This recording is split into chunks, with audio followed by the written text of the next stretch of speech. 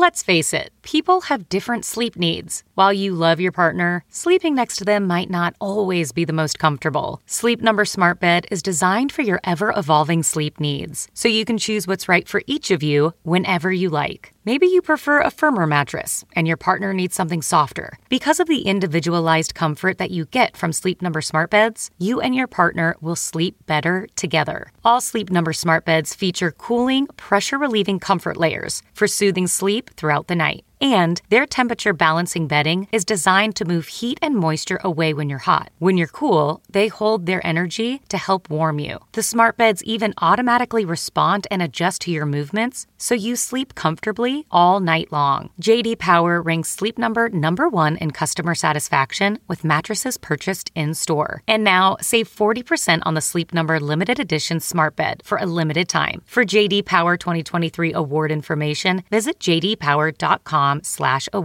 Only at a Sleep Number store or sleepnumber.com. What makes a life a good one? Is it the adventure you have? Or the friends you find along the way? Maybe it's pursuing your passion while striving to protect, defend, and save what you believe in every single day. So what makes a life a good one? In the Coast Guard, we think it's all of the above and more. But you'll have to find out for yourself. Visit gocoastguard.com to learn more. Welcome to episode 600 with my guest, Baron Vaughn. This is a best of episode. It originally aired in 2013, and holy shit, 600 episodes. I cannot believe that. I am still on vacation, and we'll be back with new episodes in August. And now a word from our sponsor, BetterHelp. We take care of our car. We take care of our bodies, sometimes from the neck down. But a lot of times we don't think about the health of our brains. And it's a really important thing because it affects everything else. And it's one of the reasons why I go to support groups and why I do therapy, specifically online therapy at BetterHelp.com. A lot of times I don't want to go to therapy, but I always feel better after I do it. It's kind of like the gym for my brain, but I'm a big fan of BetterHelp. BetterHelp is online therapy that offers video, phone, and even live chat-only therapy sessions, so you don't have to see anyone on camera if you don't want to. It's much more affordable than in-person therapy, and you can be matched with a therapist in under 48 hours. And you guys, the listeners, get 10% off your first month at BetterHelp.com/mental. That's BetterHelp.com/mental. And make sure you include the /mental part so they know that you came from the podcast. And here now is that episode from 2013 with Baron Vaughn. Your fear of death is your love of life in reverse. I'm a kinky person. I didn't want to be I'm ashamed. a sexual being. Deeply ashamed. You are I want to live. fucking depressed. But how? I can't do this anymore. I will be uncomfortable so you will be comfortable. Is life just a series of perpetual losses? You're not depressed. We're black. There is no real chance for intimacy. We don't do that. Without risking being hurt. Push it all down. You can't go around it. Ireland, we don't do mental health talk. Through is the only path. No one is ever alone. There's somebody else out there Don't forget experiencing the same thing as you. that the places you feel most broken now You just gotta look for them. will one day be your greatest strength. And when you find them, it's a great feeling. And I'm suddenly feeling horrible about making that joke, but that's how far I will go to get a laugh because I am empty inside. You're in the right place. Welcome to episode 123 with my guest, Baron Vaughn. I'm Paul Gilmartin. This is the Mental Illness Happy Hour. An hour or two of honesty about all the battles in our heads, from medically diagnosed conditions and past traumas to everyday compulsive negative thinking. This show's not meant to be a substitute for professional mental counseling. It's not a doctor's office. It's more like a waiting room that doesn't suck. The website for this show is mentalpod.com. There's all kinds of stuff you can do there. You can join the forum. You can take one of the many surveys that we have, or you can see how other people responded to surveys. So please go. And you can read blogs by me and a ton of guests that have written blogs. What did I want to say? I think I mentioned this in the last episode, but I've got an offer to do a couple of live versions of this show at a mental health, I don't know what you would call it, a event in Toronto in the middle of November of this year, and I'm probably going to do it. And if you are, I've created a thread in the forum called underneath the thread is an mental illness happy hour event feasible in your area. Then there's a Toronto thread, sub-thread underneath that, and there's a poll. So if you think you would come or possibly come to that Toronto show, it would be on the 15th and 16th of November. It would be a probably like a group listener recording the night of the 15th, and then a live interview with a single guest and an audience in the afternoon of the 16th. Could I have stumbled through that more? I don't think so. Let's get to the show. Before we do that, I want to read an email that I got from a guy who calls himself David. He writes, "Thank you for having Valerie on. Sadly, the whole topic of adoption seems a little taboo in the United States, and it's nice to hear a story of a mother who decided what was best for her child. I could not stop laughing when you were talking about abortion and said that the only people who have a house full of adopted kids and volunteer in an orphanage might have the right to say something about abortion. Well, my house is full of adopted kids. My wife and I are foster parents and worked in orphanages overseas. While I do not believe abortion is a good thing, I don't think it's my place to push my belief on other people. There are millions of orphans and children in foster care that need families, and too few people that stand up and take these children into their homes. Anything that can help people gain empathy for all the people involved in the adoption is greatly appreciated." Thank you for that, David. And then I just want to read one survey. This is a happy moment filled out by a person who calls himself Seahawk. And they write, "It was my first semester in college. I lived in a dorm. I didn't have a lot of friends in high school, and none of those few attended the same university as I did." Bear with me on the surveys. The print is so small, and it's all single-spaced. Sometimes it's hard to read these. Continuing. "I had been in the dorm for about a month and was starting to build a small group of friends. My roommate was really into 311. It was 1995. One day, we had our door open and he was playing the song Purpose from their album on his stereo. Another guy we knew happened to be walking by, and he stopped in the doorway and started dancing to the song. Just a goofy, short dance. We all laughed a bit and smiled. I remember feeling so comfortable in that moment and content. I felt as if the strangers I had been cohabitating with were becoming friends. I felt that maybe I could do a goofy dance and not be ostracized. I felt like I belonged." Every human being has weird thoughts going through their head.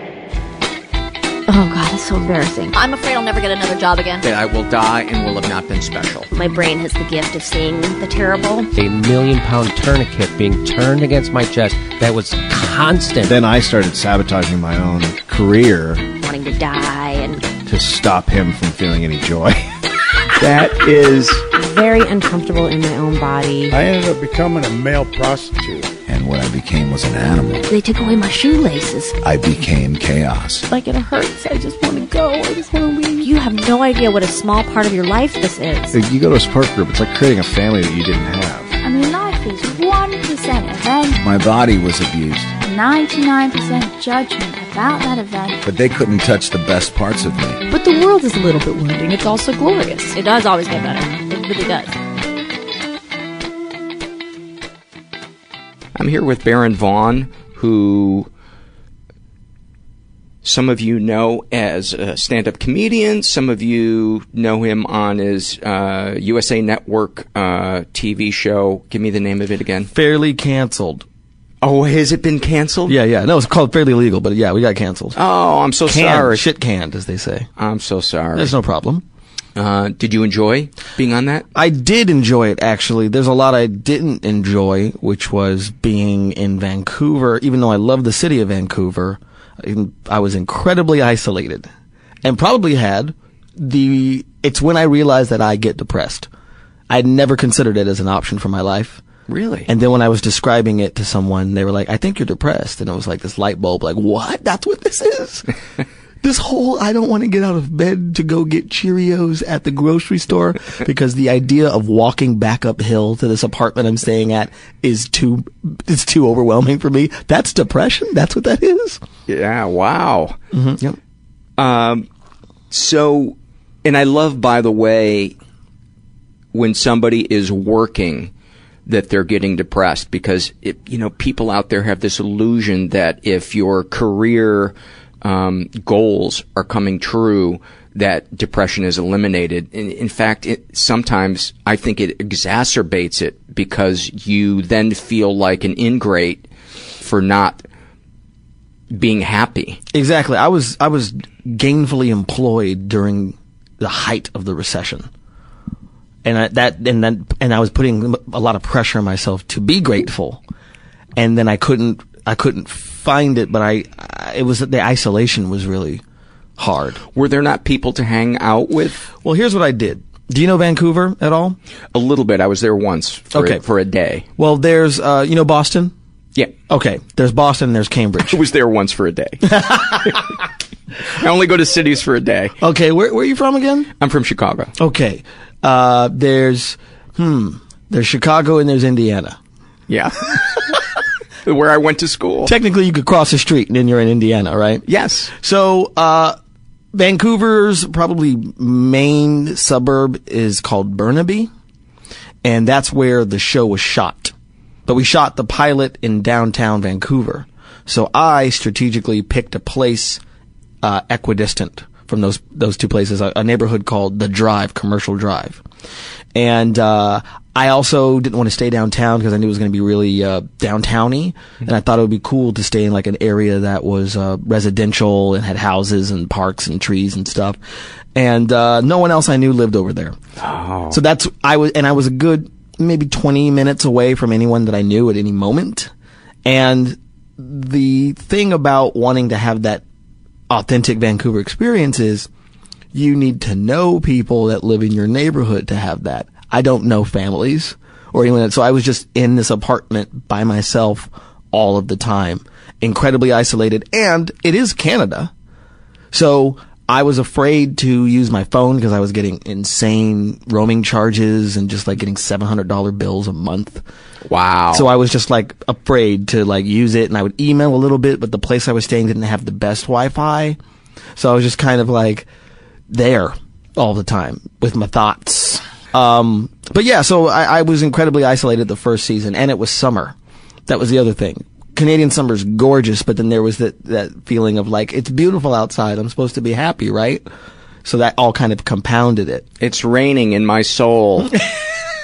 It's beautiful outside, but it's raining in here. I got the cloud. I think that's why rainy days are so comforting on a certain level, because it's like, the outside matches the inside.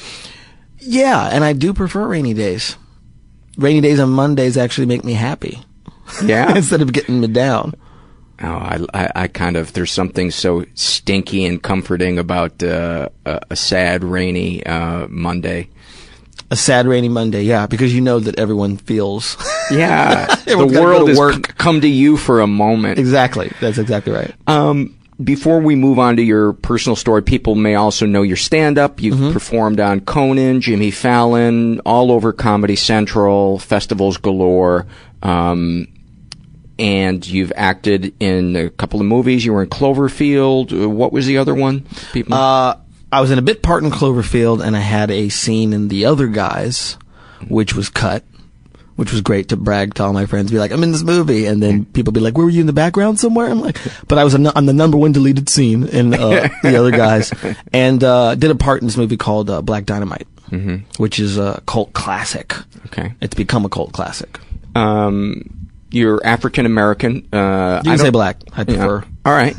I prefer black. How about charcoal? How do you feel about that? Definitely not. Yeah. Yeah.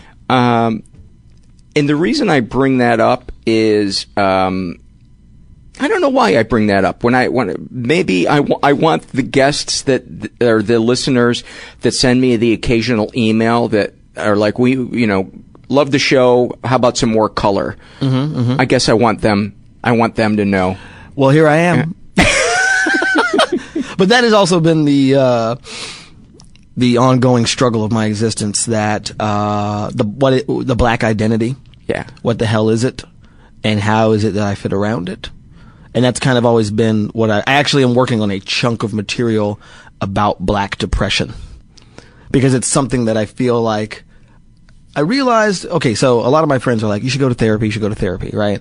And I only recently realized, was able to pinpoint my resistance, which is, to me, it's the final step into whiteness. Once I go to therapy, I am claiming this land for Caucasian. So, and then I was just thinking about that, so I started working on this chunk of material that, like, figuring out that I get depressed and that I never thought of it as something that black people do. It was always like, that's what white people do. They get depressed. We're just angry. And that's it. I didn't know we're not taught about depression. We're taught about oppression. That's the joke, which is a different pression. By the way, I love the idea of a bit about that. Do you ever feel like when you watch Def Comedy Jam and you see, I see people on Def Comedy Jam breaking new ground. Like, I remember seeing Bernie Mac the first time, and like, oh, this guy is special. He's got his own voice. Yes. He's not doing what other people do. But so often it seems like the black evening at the Improv, where it's like, and now he's going to go to the part where he's pumping his hips and he's talking about eating pussy, and then he's going to drop the mic. What does it bring up in you when you see comedy like that? Do you just feel like other comedians? Well, yeah. Generally, I'm harder on black comedians because I am one. Especially because my black identity isn't the one that is generally sought after.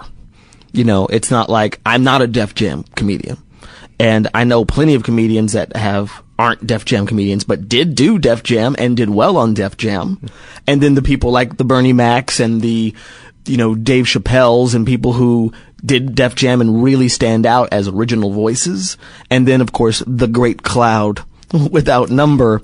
That my favorite thing, Dick Gregory said it, I think, in a documentary about Pryor, that he said that if you took away Pryor's language, like the expletives, his genius is still apparent. He's like, but the problem was this generation of comedians came that thought that the surface was the key to the genius. Exactly. Like Eddie Murphy. When people compare Eddie Murphy to Richard Pryor, I just want to say they couldn't be more different. They couldn't be. And Pryor says that. Yeah. He says that in his autobiography. He thought that Eddie Murphy's comedy was mean. Absolutely. That it was just like lash out. No vulnerability at all in Eddie Murphy's. It was all about being a showman.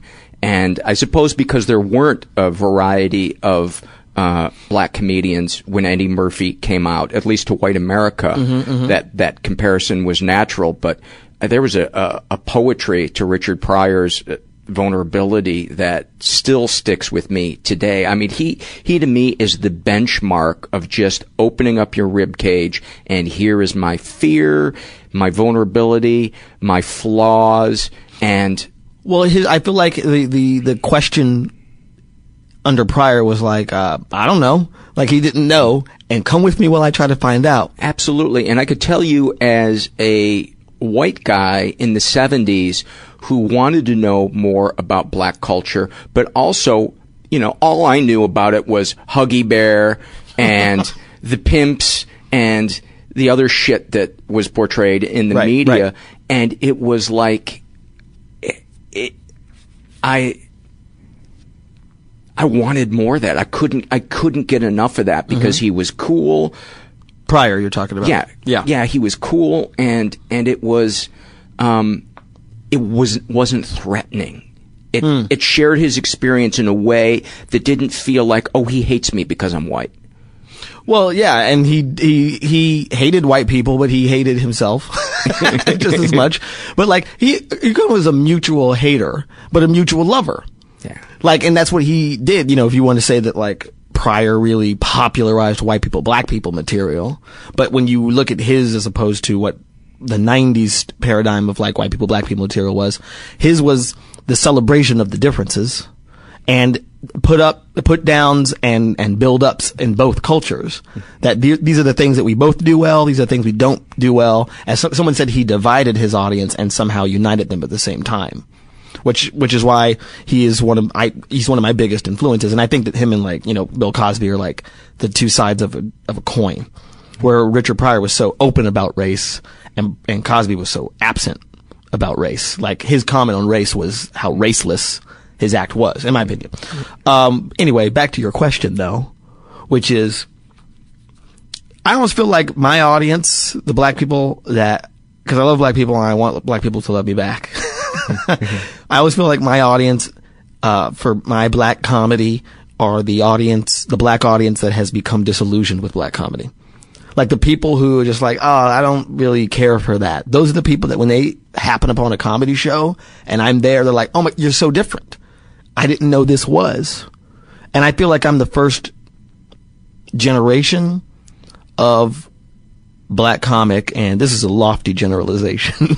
I feel like I'm the first generation of black comic that didn't have to do the urban rooms. I didn't have to do the Chitlin circuits. And I did some of those shows, but I just didn't really, I'm like, I always get this extra issue of, and we don't think you're funny, and also you're a traitor to our race from a black audience, which is like, it's overwhelming. Have you ever felt the feeling in you that you want to express to them, but you don't understand these other comics are so condescending about your intelligence because they don't want to go to a place that I go to? Yeah, and that's the thing. It's like, we've taught the audience what to expect. So it's just like, I get this, my intelligence is white. That intelligence is whiteness. That's what white people do, is be smart. Which makes absolutely no sense to me, right? So, when I'm sometimes in front of a black audience, they look at me like I'm trying to be something that I'm not. When, in fact, if I was trying to do the thing that they thought was authentic, that would be the fakest thing that I could possibly do. But then again, then I start going like, well, I'm generalizing now, and who knows, blah, blah, blah, you know. Do you ever think to yourself that the thing that puts you between these two cultures is the very thing that is the uniqueness that all comedians seek? Yeah, I do. And it's a big thing because like my early jokes were all about what you expect from me not only as a black man, but as a black comedian in specific. But the thing about uniqueness is it's unique. So if it's like if I want a lot of people to like me in one show, you know, sometimes that's too much uniqueness for them to ask. Especially because I feel like they say, you know, like you could say that Def Jam is the best / worst thing that ever happened for comedy. And you could say that Comedy Central is the best / worst thing that ever happened for comedy. Because it was like suddenly there was a place for all these people to get seen, but then suddenly there was too many people that were being seen. You know, and then the crowd, the mediocrity kind of is all mixed together. And so in that sense, like, there's this expectation that comedy's supposed to look and feel this certain way. And and sometimes I feel like I don't fit into that in a black paradigm, that sometimes black people are just like, wait a minute, that's not what comedy is. Comedy's supposed to be, you fuck the stool. You talk about bitches' feet. And then you do an impression of an old black preacher. What is he doing? Doesn't he know those other tropes?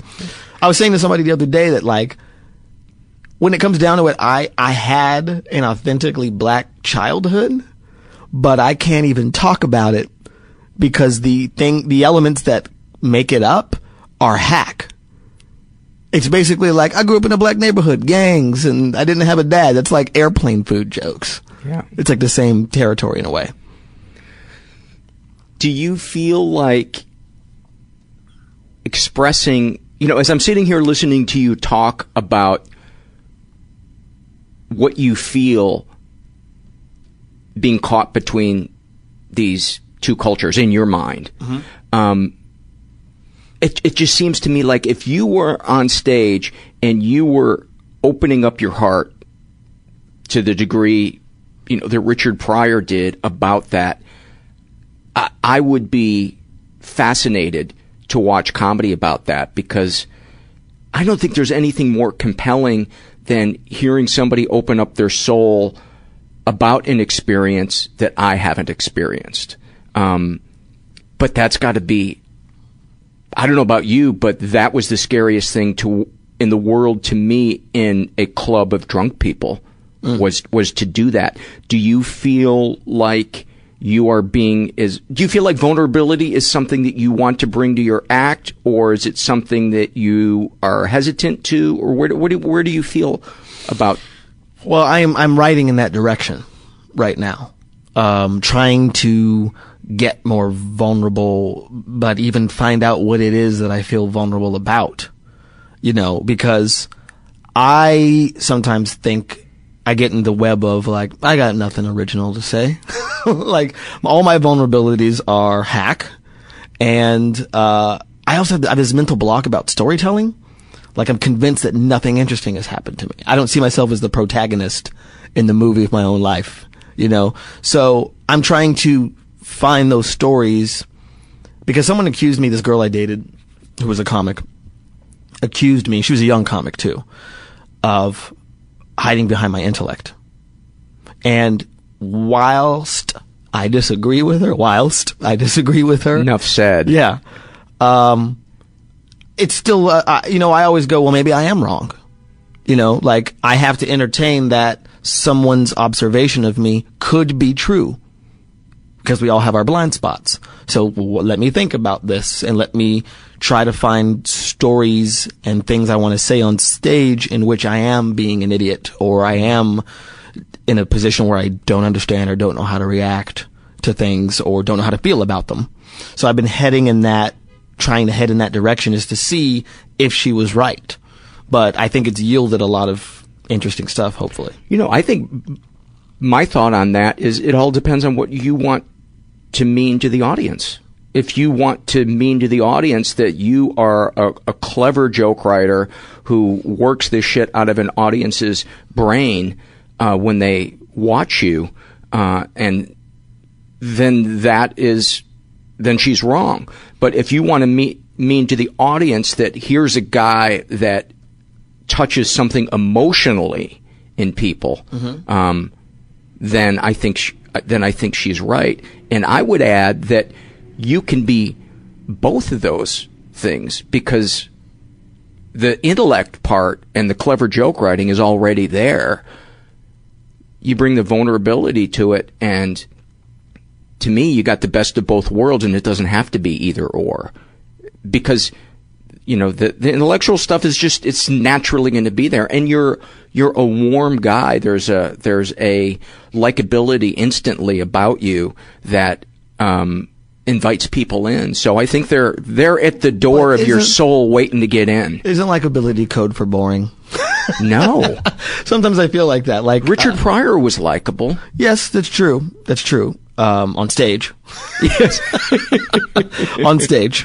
Let's ask some of his ex-wives how they feel about that. Well, I appreciate that, but it's like, and I think that, personally, I think that's kind of the point of stand-up, is to figure it out. You know what I mean? Like, which one am I? I feel like I'm more interested in that question than taking a stance and being like, I'm a this, and holding steadfast to it no matter what experiences happen, no matter what changes happen internally. Well, I can't wait to see what happens in the next 5 years with your writing and where you go. 'Cause to me, that's the most exciting part of being an artist, is pushing yourself outside your comfort zone. When I got sober, in 2003, I was suddenly taking chances because my opinion of myself had so greatly increased. I didn't feel like a piece of shit all the time. So the thought of doing a character on stage was no longer terrifying. And even if an audience didn't get it, I still felt like, no, this is funny shit that I'm doing. It's just not their cup of tea. But the thought of doing that before I got sober and before I went deep into my fear and my resentment and my confusion about who I am in this world, in a million years, I would have never done it. So when you talk about possibly going to therapy, I'm just sitting here in my head screaming, go, go, go, go. There's a part of me that's like, well, what if my funny is inside this confusion? And that if I start to feel better about myself, will the funny go away? And I know that I've heard people talk about that, like, no, it's a different thing. It doesn't work that way, right? But here's my other link to this, and I want to get your opinion on this. And I've said this before, so if anyone listening has heard me on a different podcast ask this question, it's because it's a fascinating question to me.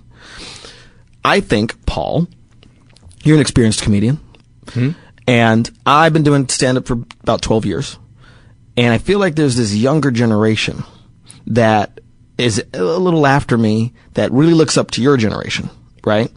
And sees that a lot of the heroes have this damage and some issue that they have, some fire in their loins of their souls that makes them do stand-up, that they address on stage, that gives them interesting uniqueness.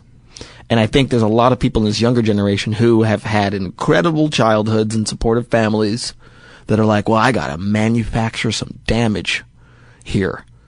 There's a comic once, and I won't say his name, but I remember seeing him at a show, and I said, how are you? Which was the wrong question. just I walked in, hey, how are you? And he was like, that was his first answer. I'm like, uh-oh.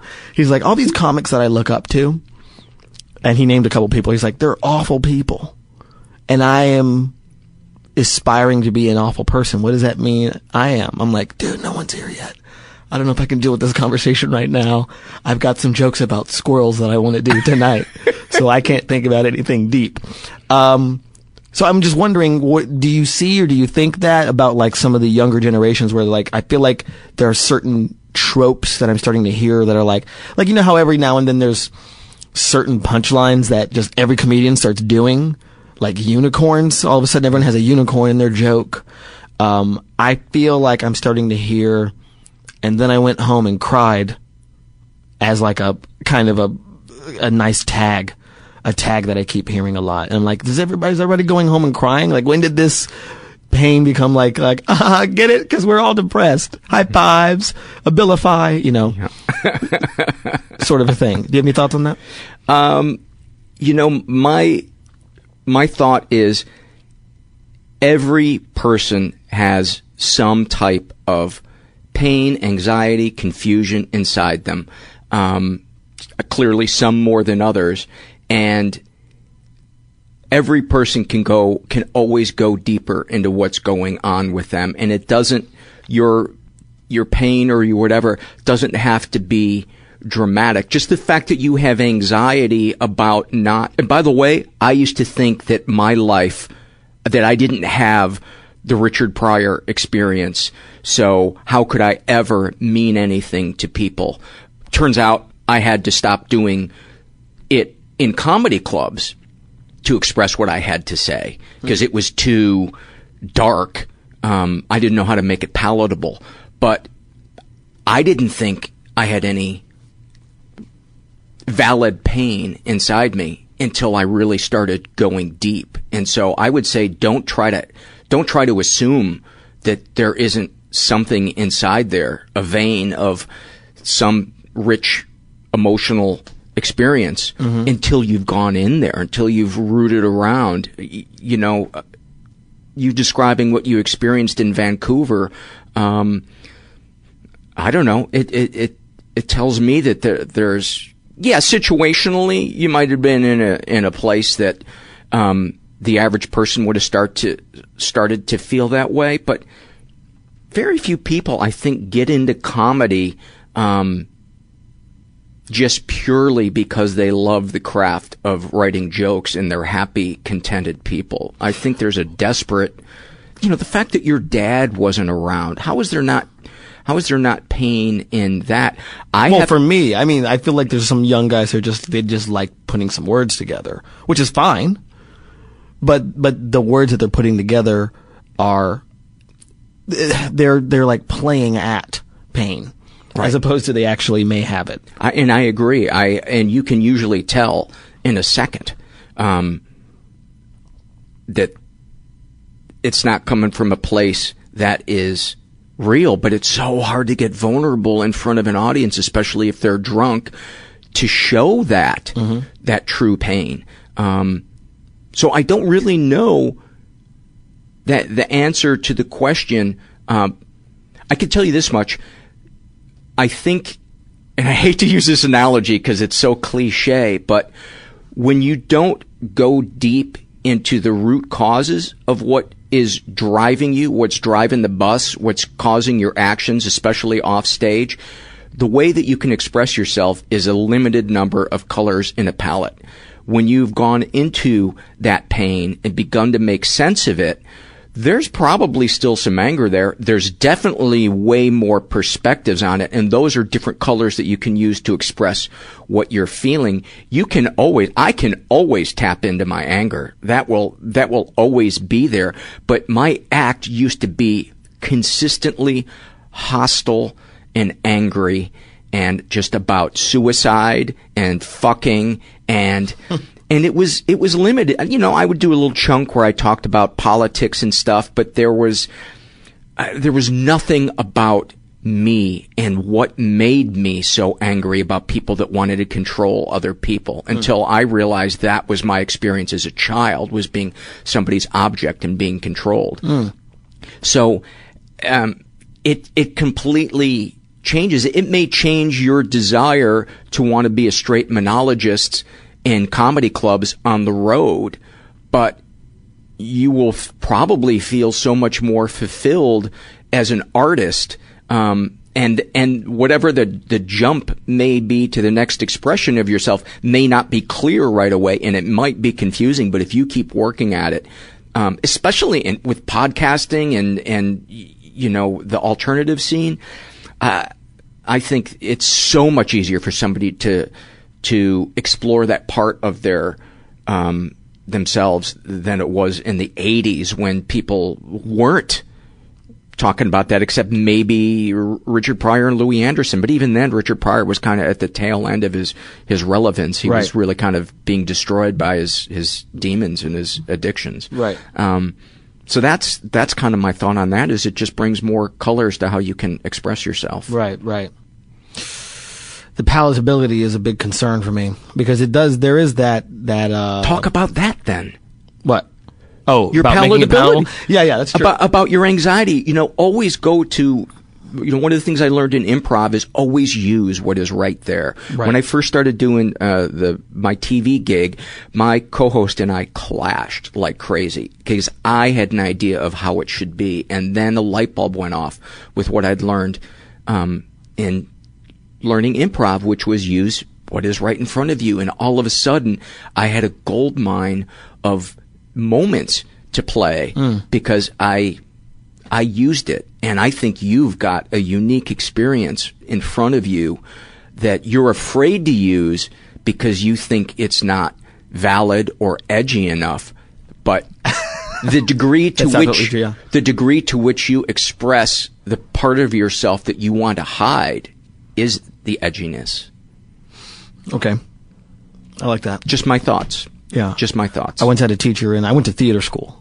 And I once had a teacher tell me, she said, I think that you are afraid that if you open yourself up that there's nothing in there. Yes. But, and her punchline was, but I'm telling you, that's not true. And I still that still haunts me. Like, what does that mean? And I don't even know you that well, Baron. We met each other for 5 minutes before you came in here. True. We saw each other in an elevator in Chicago recently, right? Were you at the JFL? You were at JFL? No. It was Montreal. I haven't been to Montreal. Bridgetown. Bridgetown. That's right. Bridgetown or Moon Tower? No, Bridgetown. Bridgetown. So we saw each other in Elifer. Yes. Elifer. You know, Elifers. It's a combination elephant elevator. And I was like, oh, Paul Gilmartin. And you were like, oh, yeah. That's my impersonation. Well, I had heard you on somebody else's podcast, and I wanted to get you. Did I ask you then to come do my podcast? I feel like it was pretty soon after we had run into each other again recently that you emailed me. Yeah. But I'm not exactly sure. I'd heard you on somebody else's podcast, and I thought I should get him as a guest. I think it'd be interesting. Cool. And so far so good. Oh, I was going to say, so far so disappointing. But yeah, I think there's every person has something unique that is about them, and what sets them apart from connecting to other people is their ability to express it.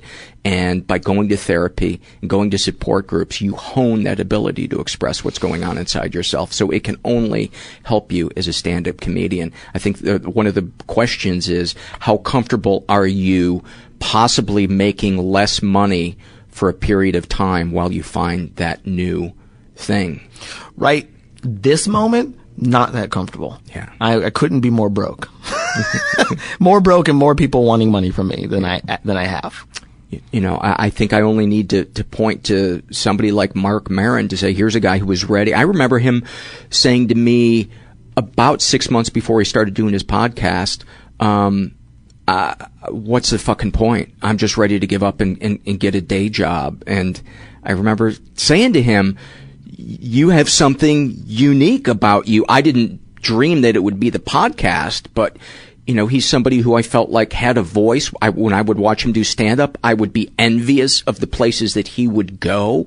And I mean, Christ, he's the standard. He inspired me to start this podcast, because I was like, wow, people do want to hear about pain, and they do want to hear that kind of stuff. Right. So I think the world is changing in terms of what they want to hear. I think what you're afraid to leave, people are wanting less of. I think podcasts are raising the standard by which the audiences expect some type of emotional expression. So let's switch gears to talk about your shallow childhood. So shallow. Yeah. So shallow. Start off with the whining, would you? Yeah. Well, where do you want me to start? What was your childhood like? Where were you raised? Well, I was born in Tupelo, Mississippi, which is right near One-Polo. Okay. I was born in Portales, New Mexico. Incredibly small town that I don't remember. My mother was 19 when she had me. She turned 23 days later. Her birthday is right after mine. And she was in college at the time. And my great-grandparents, her grandparents, were upset because she had had sex outside of marriage, which that's how old school they were. And my grandmother was upset that my mom wasn't getting an abortion because that's how progressive she was. So my mother had me, and then my great-grandparents raised me until I was probably about 6 in a different town called Tucumcari, New Mexico. Route 66 goes smack dab through the middle of it. My father is a man named Kenneth. That's about as much as I know. They were 19. And as far as I understand it, he pieced out the moment he found out she was pregnant. He was like, what? I'm out. And the details are sketchy to me. It's only been recently that I'd say the last 5 years, that I've been really interested about my family's past, my mother's past, and my grandmother's past, because we just never talked about that stuff. And I don't know that it was in a sense of, oh, don't talk about it. It's evil secrets. Just as much as it wasn't a priority. Nobody was really that interested in it until the people who had the information died. And they were like, well, where is that? Has anyone written that down? We don't know where it is. So the details of where my dad went, how he left, how he disconnected from my mother, because when I think about it, like, well, he was 19 in college. Did he just leave college? Did he just move out of town, like skip town? So I don't know. What does your mom say when you ask her these questions? I I haven't really asked.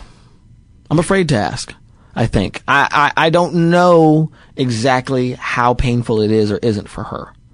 And again, I've become curious about it because I've never been curious about my dad in general. I just heard he wasn't a good guy. I heard he was abusive, physically abusive. But it's only been recently that I've been curious about, like, what qualities do I share with him? Because I don't know. What's the fear that comes up in asking your mom? What do you picture in your head going wrong? I guess the mere idea that I might make her cry upsets me. And I know she won't. She's a strong person, she's become a very strong person. What was she busy doing that she couldn't raise you at 19? Was she still studying? School. Okay. Yeah. She was going to school and she was working a full-time job at the exact same time. As I remember it took her 6 years to finish college to get her degree. And then you moved back in with her? Well, I was in Tucumcari, New Mexico with my great-grandparents, Gladys and Robert, and very churchy people, like Southern. They had come from Oklahoma, but the roots go back to North Carolina and Tennessee. And they were just very old-school Southern, classic kind of Southern black people. Southern Baptist Church, very important to them. Church every single day of the week, something to do. Whether it's clean the drapes or sing, there was something to be done at the church. Let's go to the church. And so my mother was in college this entire time, and I was with them until probably 5 or 6. And I remember the moment my mother drove up. I specifically remember, I was in this living room of this house, this little house in Tucumcari, New Mexico. I feel like I was in a little boy suit. I don't remember why. And I remember her car, Chevy Nova, baby blue Chevy Nova, pulling up to the front and her getting out of it. And I was looking out of this screen door at her. And I had this dual moment of, I know that's my mother. And also, I don't know this woman. I felt both those things. Like, I don't know who that is, but that's my mom. And I didn't know, I remember feeling in that moment, I don't know how to react right now. Should I run to her and hug her? Should I just stand here and wait till she says hi? I remember feeling that in that. That must have been incredibly confusing. It was very confusing, but I did have the like, I'll see how this plays out. I remember yes-handing the situation. That's my mother, yes. I'm going to see how this plays out. Would it be fair to say that you were happy and nervous? Yeah, probably more nervous. It was probably more nerves than happiness. Yeah, I wasn't like excited or joyful as much as like, oh, what's happening right now? Just kind of like, oh, this is interesting. That's what I remember feeling. Why was being raised by your grandmother never an option? Well, my grandmother was a busy woman. And because when my mom got me, we lived in Tucumcari, New Mexico for another year, I believe. And which is one of the most, at the time especially, one of the most impoverished states in the country. And there was just no work. Where my grandmother was in Las Vegas, Nevada, which was, until this recession started, the fastest growing city in the United States for like a good 2 decades strong. So it was like we moved there because there was all this work to be done. Does that statistic mean outside of VD? Yes. Outside of literal employment. You mean Vegas disease? That's what I caught. But yeah, so my grandmother was in Vegas. She didn't live in New Mexico. And my mother was in a different city in New Mexico. So my grandmother was further away. I got you. And it is very sketchy to me what was going on with my grandmother. Because she was living in Vegas by herself. My grandfather, her husband, the father of my mother, lived in Des Moines, Iowa. And they were not together. And I do not remember them being together, but I remember them being friends through my youth. And we went to see him once when I was a kid. And that's the only time I remember really being around him. But they maintained this friendship. And I have theories about my grandmother now that she's gone, of like, perhaps she was gay, perhaps she was asexual even. It was never this priority to like be in a marriage or to be near a man. Just she liked being alone. And sometimes I think that she had my mother almost as a sense of duty. Like, I got to put something on this planet that's biological. Yeah. So, hi, nice to meet you, Charlotte. But yeah, so she would visit a lot. And so I had this really good relationship with her before I knew my mom, I feel like. And me and my grandmother always had a great relationship. Probably the most influential person on me in my life. And it was in the middle of 3rd grade that we relocated to Vegas. So we didn't live in that neighborhood that long. I see. And we moved to Vegas to be with my grandmother. And then it was me, my mother, my grandmother, which was my dynamic until I was 12, when my stepfather came into the picture. But, yeah, I mean, it was culture shock as well. I mean, I was like, oh, desert to a hotter desert. So that was basically it. But like, of course, Vegas is like this idea. And even as a kid, I had this sense that like Vegas was some magical other place. Other things happen there. I don't know what'll happen. Las Vegas, Des Moines, and New Mexico. What is it genetically that makes your family afraid to be around other black people? Well, my neighborhood growing up in Tucumcari was very culturally mixed. When we moved to Vegas, we were at first in North Las Vegas, which is the ghetto. Do you know Kyle Grooms at all? Mm-mm. Kyle Grooms is a New York comedian. He's the first person that when I said North Las Vegas, is like, oh yeah, that's the ghetto. Like, he's the first person that has ever recognized that Vegas had a ghetto and that I grew up in it. And then there was this moment I'm like, he has just legitimized my blackness. This is the first time this has ever happened. He's like, oh yeah, that's the ghetto. I know the ghetto of Vegas. But my growing up, it was like white people, black people, Asians, Latinos, and the evasive Native American we also had in Tucumcari, New Mexico. Why do you say evasive? Because there's not a lot of neighborhoods where there's Native American people that are living there. Are they mostly on reservations? They're mostly on reservations, and they're far and few in between. But I grew up with a couple of kids that were Native American kids in my neighborhood. So, and then I've never experienced that ever since. That, like, there's Native Americans in my neighborhood. Except for the jackass that tells you they're 1/16th Cherokee. Yes, exactly. That jackass. But you know, if your percentage is lower than 50, then I was higher than 50 when I was a kid, 80%, up even some, you might even say 100 with some of these mofos. And so I was just always in this culturally diverse neighborhood. Then we moved to Vegas, black and Latin. That was it. And then we moved to a different side of Vegas, which was what? I was just going to say, it just occurred to me, the people that always feel it necessary to let you know that they're a sliver of Native American, it now makes sense to me because it's a way of saying, my people were here first. Yeah. I own 1/16th of this land. Yes. 1/16th of 1/16th of this land is mine. I'm not as big of an oppressor as you are, genetically. You thought I was just white. Turns out, I'm oppressed. Yeah, my folks killed each other. Exactly. I'm sorry I cut you off. I just felt a need to share that. That's totally fine. It's your podcast. This would be a good time to plug your podcast, which is called Deep Shit. Yes, Deep Shit. And you have your guest pick a topic from their life, and then you guys go deep into that. Yes, deep as we possibly can. I'm very tangential. Me and my guest, and I like to have people on more than once as well, because I think it's interesting to hear the evolution of the relationship between the two people. Especially if it's somebody I don't really know that well, then I start to find a rhythm with them, and it's just always, the dynamics are always different and interesting to me. And so, yeah, I'll have people like I just did, who did I, Johnny Pemberton was on, and we did, Belonging. I just did Human Nature with somebody, Mortality, Heroes. My writing partner, Benari Polton is his name, wrote his thesis on Superman. And so we had both seen Man of Steel. Have you seen it? Mm-mm. It's fascinating.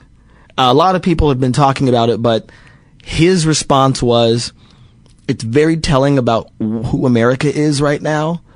that this movie exists, that we have no problem believing a guy can fly. But when it comes to him giving a shit about anyone besides himself, we need to be hit over the head with reasons for that. It's like, what? Why would he? He's got powers. Why does he care? Why does he tweet? If I had powers, I'd just rob banks and fuck bitches. What is he doing? So we talked about heroes just as an idea and what we need from heroes as a culture, as a society. Stuff like that. You know, as you're sharing this stuff and your passion for wanting to go deeper, I just keep thinking, mine that shit in your stand-up. Well, that's why I started the podcast, because I'm like, I'm trying to reveal to myself how I actually feel about these things, so I can figure it out on stage. That's great. That's great. Well, thanks, Paul. I mean, I try. So, get back to Vegas. So then you're living with your grandmother and your mom and your stepdad. Yeah. Well, before my stepdad, we were in this part of Vegas called North Las Vegas, Northtown. We were relatively close to Nellis Air Force Base. Kind of a rough neighborhood, very gangy. That was a big thing. We didn't really have gangs in New Mexico. We had just poor. But then moving to Vegas, it was like, now there was this, especially in the early 90s, when it was like every day on the news, he's young, he's black, he has no ideology, he's angry, and he's coming for you. And I'm like, that's everyone I know. I look in the mirror, I'm like, that's me. Who are they talking about? So there was this constant feeling, this essence of, fear. And something's gonna happen, like the drive-by shooting, this thing that is, it's a shark that is out there, and it will attack, and it will happen, and you will not be prepared. It is impossible to know, and you will probably die, or someone you know will die. There was just always that feeling was there, right? What? That's fucking intense. Yeah, and like, how is your experience not valid? You just shared that. But here's the thing. Okay, so this is where I started to go. So, but there are black people who I know that have been shot. That I haven't been shot. I wasn't shot or stabbed because I stayed inside. I was like, all that stuff's outside. The shooting and the stabbings are inside. I'm gonna stay indoors and watch Nick at Night as the day is long. By the way, did the gang members all wear pinky rings because it was Vegas? Yeah, basically, no. The mafia at least has respect. You know what I'm talking about. Yeah, and like Vegas had imported the Los Angeles gangs. So everyone was very aware of the Bloods and the Crips, and I still am unclear as to how many actual gangsters I was around as opposed to how many wannabes. Because the wannabes were sometimes worse to me. Because the wannabes were so desperate to prove that they were gangsters. Mm-hmm. But they don't know anyone. It's like, but they want to stab somebody. They want to rob somebody. And the people that they're most likely to do that to are the people that they knew. I had friends rob me all the time. Really? They would just take shit. Like, I would be at home hanging with some friends, and then my grandmother would come home and be like, hey, what happened to my grandmother gambled, but won? Mm-hmm. Like, she didn't have a gambling problem because she knew when to stop. And she would have just buckets of change all the time. That was one of her favorite things to do, just count change and watch television. And so she'd have a big fat bucket of quarters, 50, 60, 70, sometimes $100 worth of quarters under her bed. And, she didn't keep them very well hidden. And so if I had friends over sometimes and they were in my room, because I shared my room with my grandmother for most of my young life, they would just take it. And she would be like, what happened to my quarters? I'm like, what? Your quarters are gone? And then of course all my friends would just be like, I don't know what you're talking about. And I'm like, jingle, jingle, jingle. Yeah, I don't know what you're talking about. Jingle, jingle, jingle. Anyway, we're going to go put some money in meters and play arcade games. We just got all these quarters out of nowhere. But but also I was like, well, these are the only people I know. I can't not be, who am I going to be friends with? I have to be friends with the kids that are robbing me. Until I found some nerdy kids. What was that like? Finding nerdy kids? Yeah. Well, we moved from the rougher part of Vegas to a less rough part. It became rougher when I go back to Vegas now. Sometimes I drive around the neighborhood I spent more of my life in. Because I was probably in North Las Vegas from 3rd to 5th grade. Then we moved to a part that was closer to the Mirage. because when the Mirage opened, my mom got a job there. So once we moved to that side, we were in this apartment complex, and I kind of stumbled upon some kids, and I don't remember how it happened. I almost want to feel like it was just, I almost want to say that I was on a school bus, and just kids were declaring out loud to no one at all the things that they liked. And then we kind of gravitated towards each other. I enjoy Sega Genesis. I'm like, I'll sit next to you then. Hello, what's your name? I'm Jose. And then started becoming friends with kids that liked video games and stuff like that. And like, I had my nerdy phases. Like, I was really into video games. I was really into comic books. I was really into comic book trading cards, but never at the same time. It was just I kind of jumped from one to another. And then, like, my love affair with comic books ended because I walked 1 hour. No, I was more like 35, 40 minutes from my place to the comic book store that was closest to me. And then one day when I got there, it was just closed for business. And I was like, what? And next door was a place called Pool Sharks. I'm like, guess I'm into billiards now. And I just walked in there and started trying to, because I had a pocket full of quarters from my grandma. I was going to buy some comic books, and now I can play some pool, I guess. And that was kind of the end. I didn't read a comic book until a couple years ago when Jackie Cation insisted I read this particular thing. And I'm like, oh, I like comics again. Hooray, I'm an adult. So I found these kids, Norman and Fred. There was Jose 1, then there was Raimundo, then there was Jose 2, and Jose 2 was after Norman and Fred. So there was Jose 1 and Raimundo, and those are my friends. And then there was Norman and Fred, and they were into Dungeons and Dragons. They were into it. And also Eddie Murphy. They were into Eddie Murphy and Dungeons and Dragons. What a combination. I know, exactly. And we played ghetto D&D, as I described it, because we didn't fill out sheets of like charismatic, or my charisma and my strength and my stamina. It was all about rolling dice. These invented ways to use dice to simulate fighting. That was all we ever really did. And that's all I was ever really concerned about. And also maybe there was a sense of like, we're in Vegas and we're using dice. This all makes sense. 10-sided. And then also, again, there was still a lot of like, I felt like the sense of gangs started showing up in that neighborhood.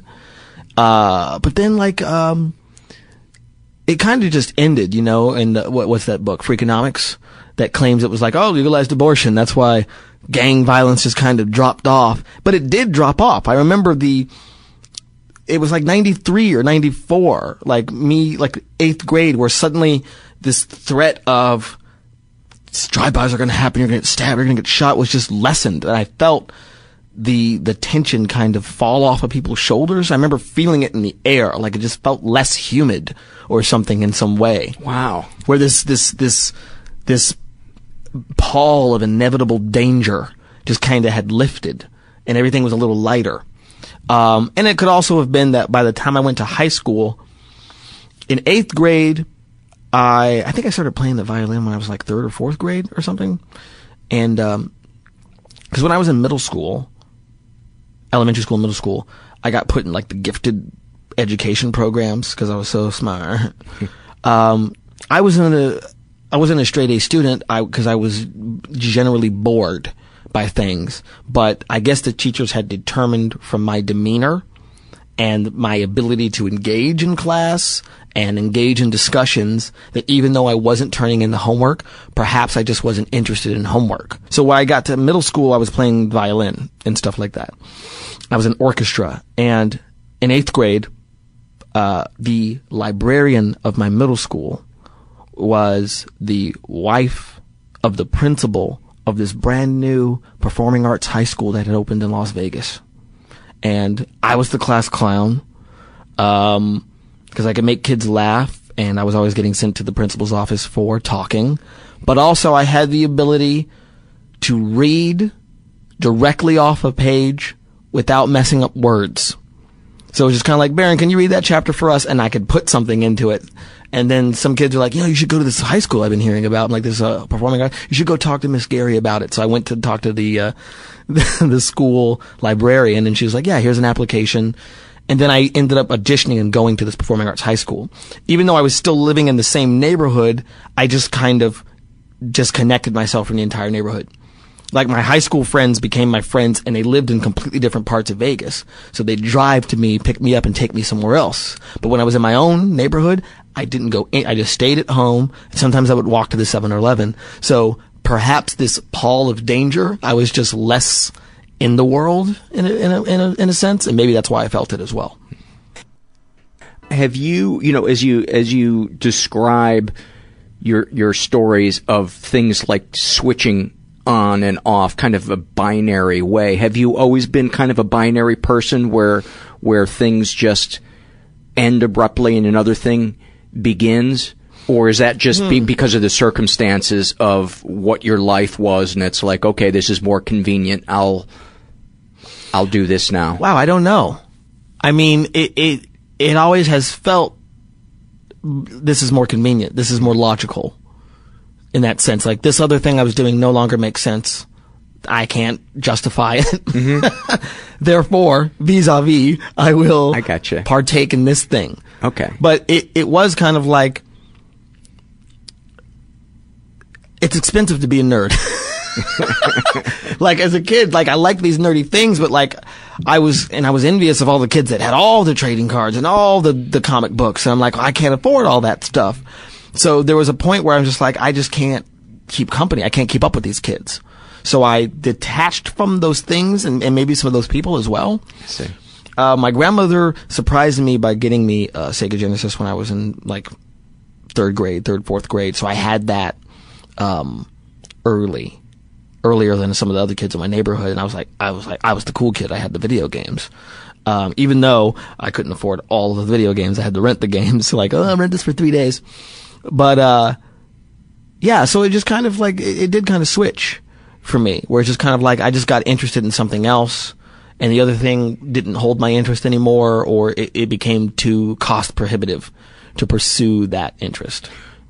Do you remember, was there a moment when you realized that you wanted to be a performer for a living? Yes. My jokey answer, even though it's absolutely true, in church, back in New Mexico, I was cast as wise man number 3 in the nativity play. And I was immediately upset that I was number 3. No lines. Only wise man 1 spoke, and he spoke for all 3 of us. All 3 of us, frankincense and gold and myrrh, right? He said it. We've brought you frankincense, myrrh, and gold, or whatever order. I always remember thinking, why isn't gold first? Isn't that the most important thing? And I remember doing the play in front of the church, and he said the line, and I just remember thinking, I could do that so much better.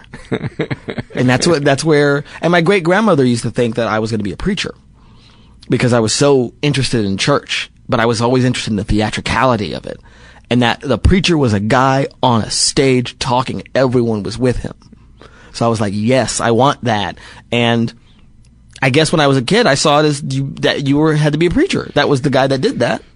Was there a feeling as a kid that made that so enticing to you? Was there a feeling that the real you wasn't being seen or heard by people that were important in your life? Or am I reading too much into it?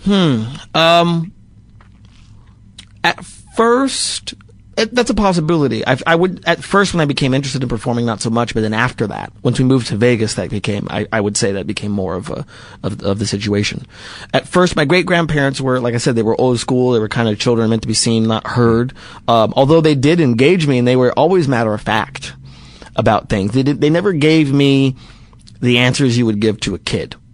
You know, about like, where do babies come from? There's a stork, you know, they were like, I don't think I ever asked where do babies come from, but I think if I would have asked, I think I was afraid to ask because I knew they would have told me. I would have been the kid that knew. Figured out there was no Santa Claus very early because it's easy to figure that out when you're poor. When you're like, I didn't get any presents, so does Santa Claus hate me, or is my mom buying presents and she can't afford them? Right?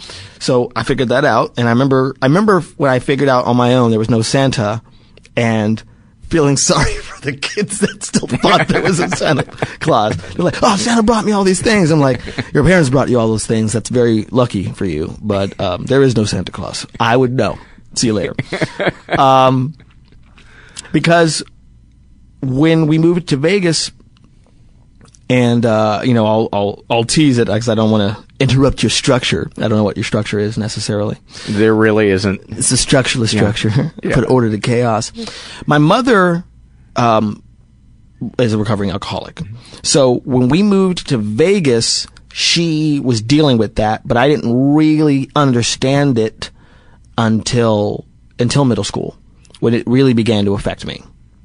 And so she would go to work, she would come home, she would lock herself in the bathroom, and then when she came out, she was this other person. And at first, I didn't really get it. I didn't get that she was drinking a lot.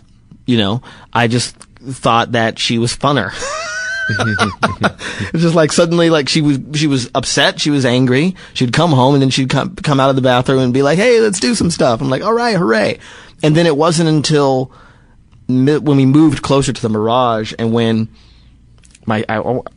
around when my stepfather came into my life, and a little bit before that, and during him there, is when it got darker.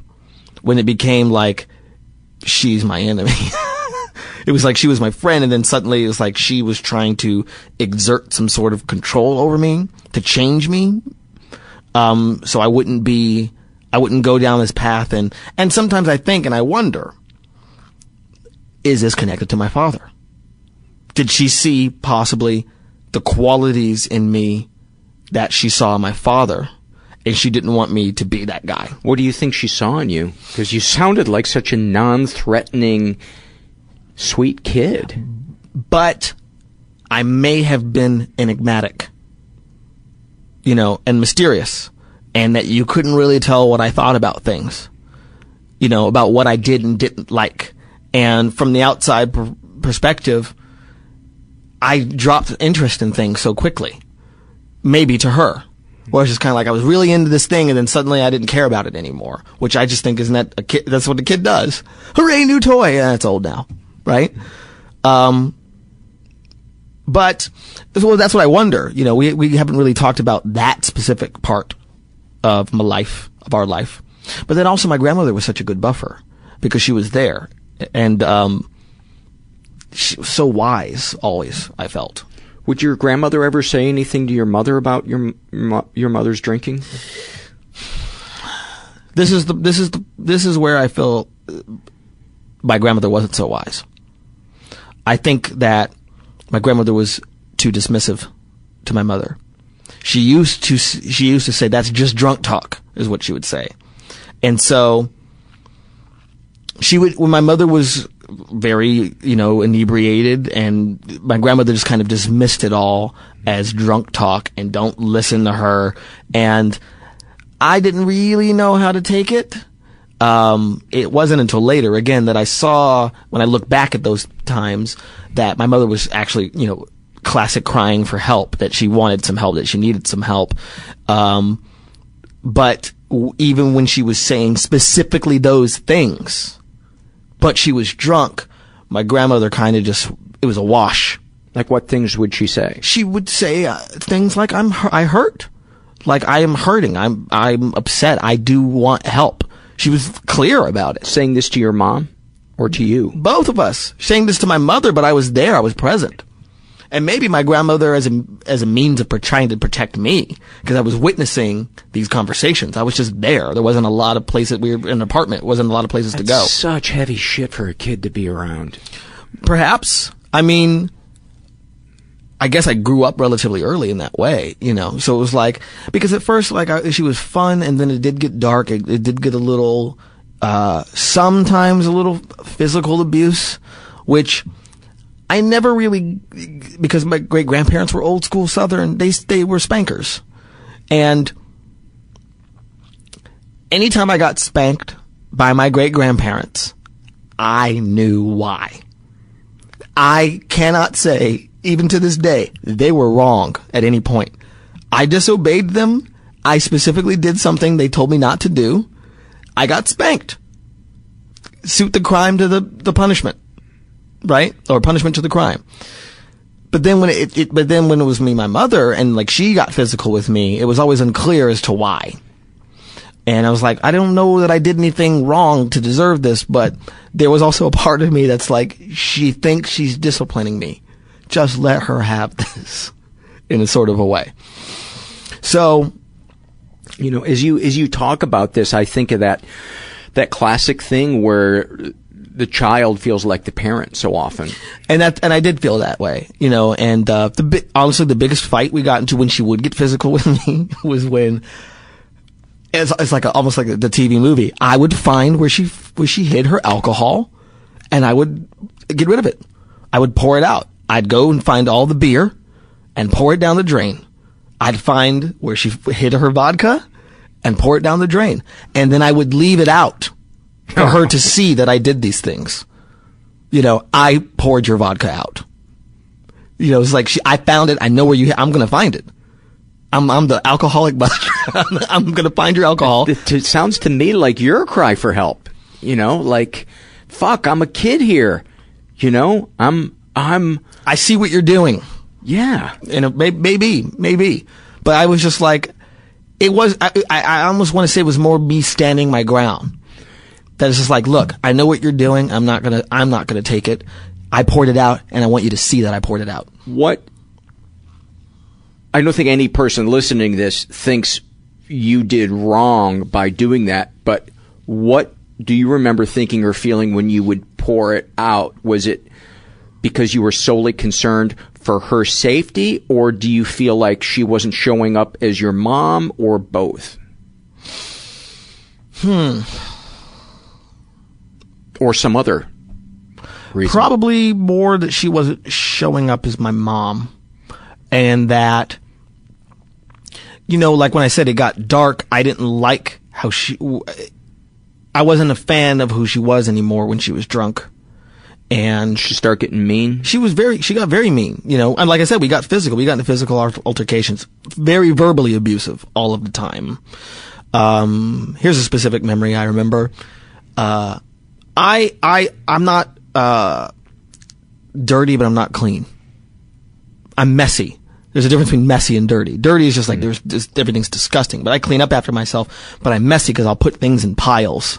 I know what's in the piles, and that's how I kept my room when I was a kid. But like I said, I shared a room with my grandmother, so there was two people's things in there. But usually my grandmother kept her stuff in a very specific area because she was an adult and knew how to do that, and I would just put things in the piles. And my mother did not like how my room looked, and I never understood because it wasn't her room.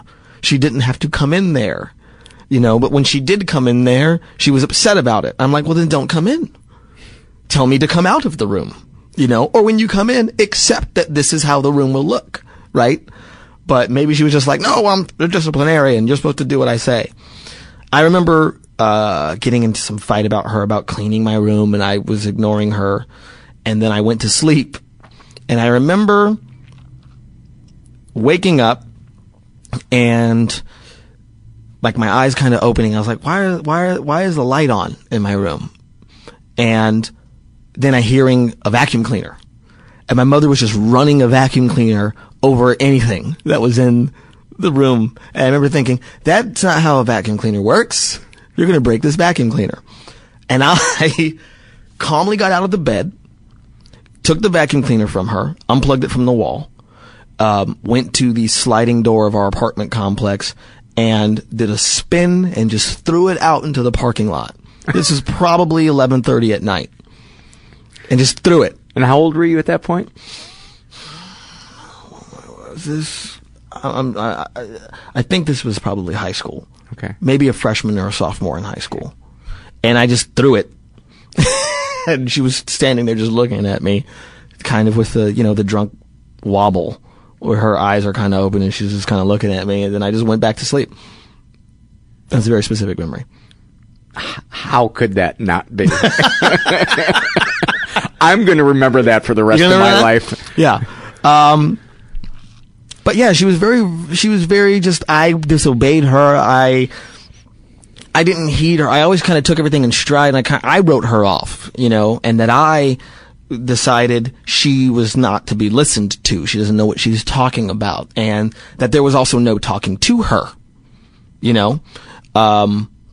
There was a moment where I got kicked out of the house. That was interesting. Should I go? Should I go? Yeah. My grandmother, like, she, taped things. She was never intimidated by electronics, as an older woman, just like programming every VCR to tape. Oh, they've got VCRs that tape 2 programs at the same time. She just knew it all, right? And she saw that I was interested in television and interested in performing, perhaps.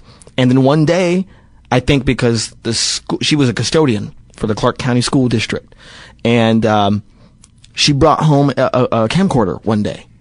And maybe it was because the school was getting rid of it, and she was like, I'll take this to Barron. And she had this camcorder. You could pop a VHS tape, a regular VHS tape, straight into it and tape stuff. I remember trying to make movies with my friends and stuff like that.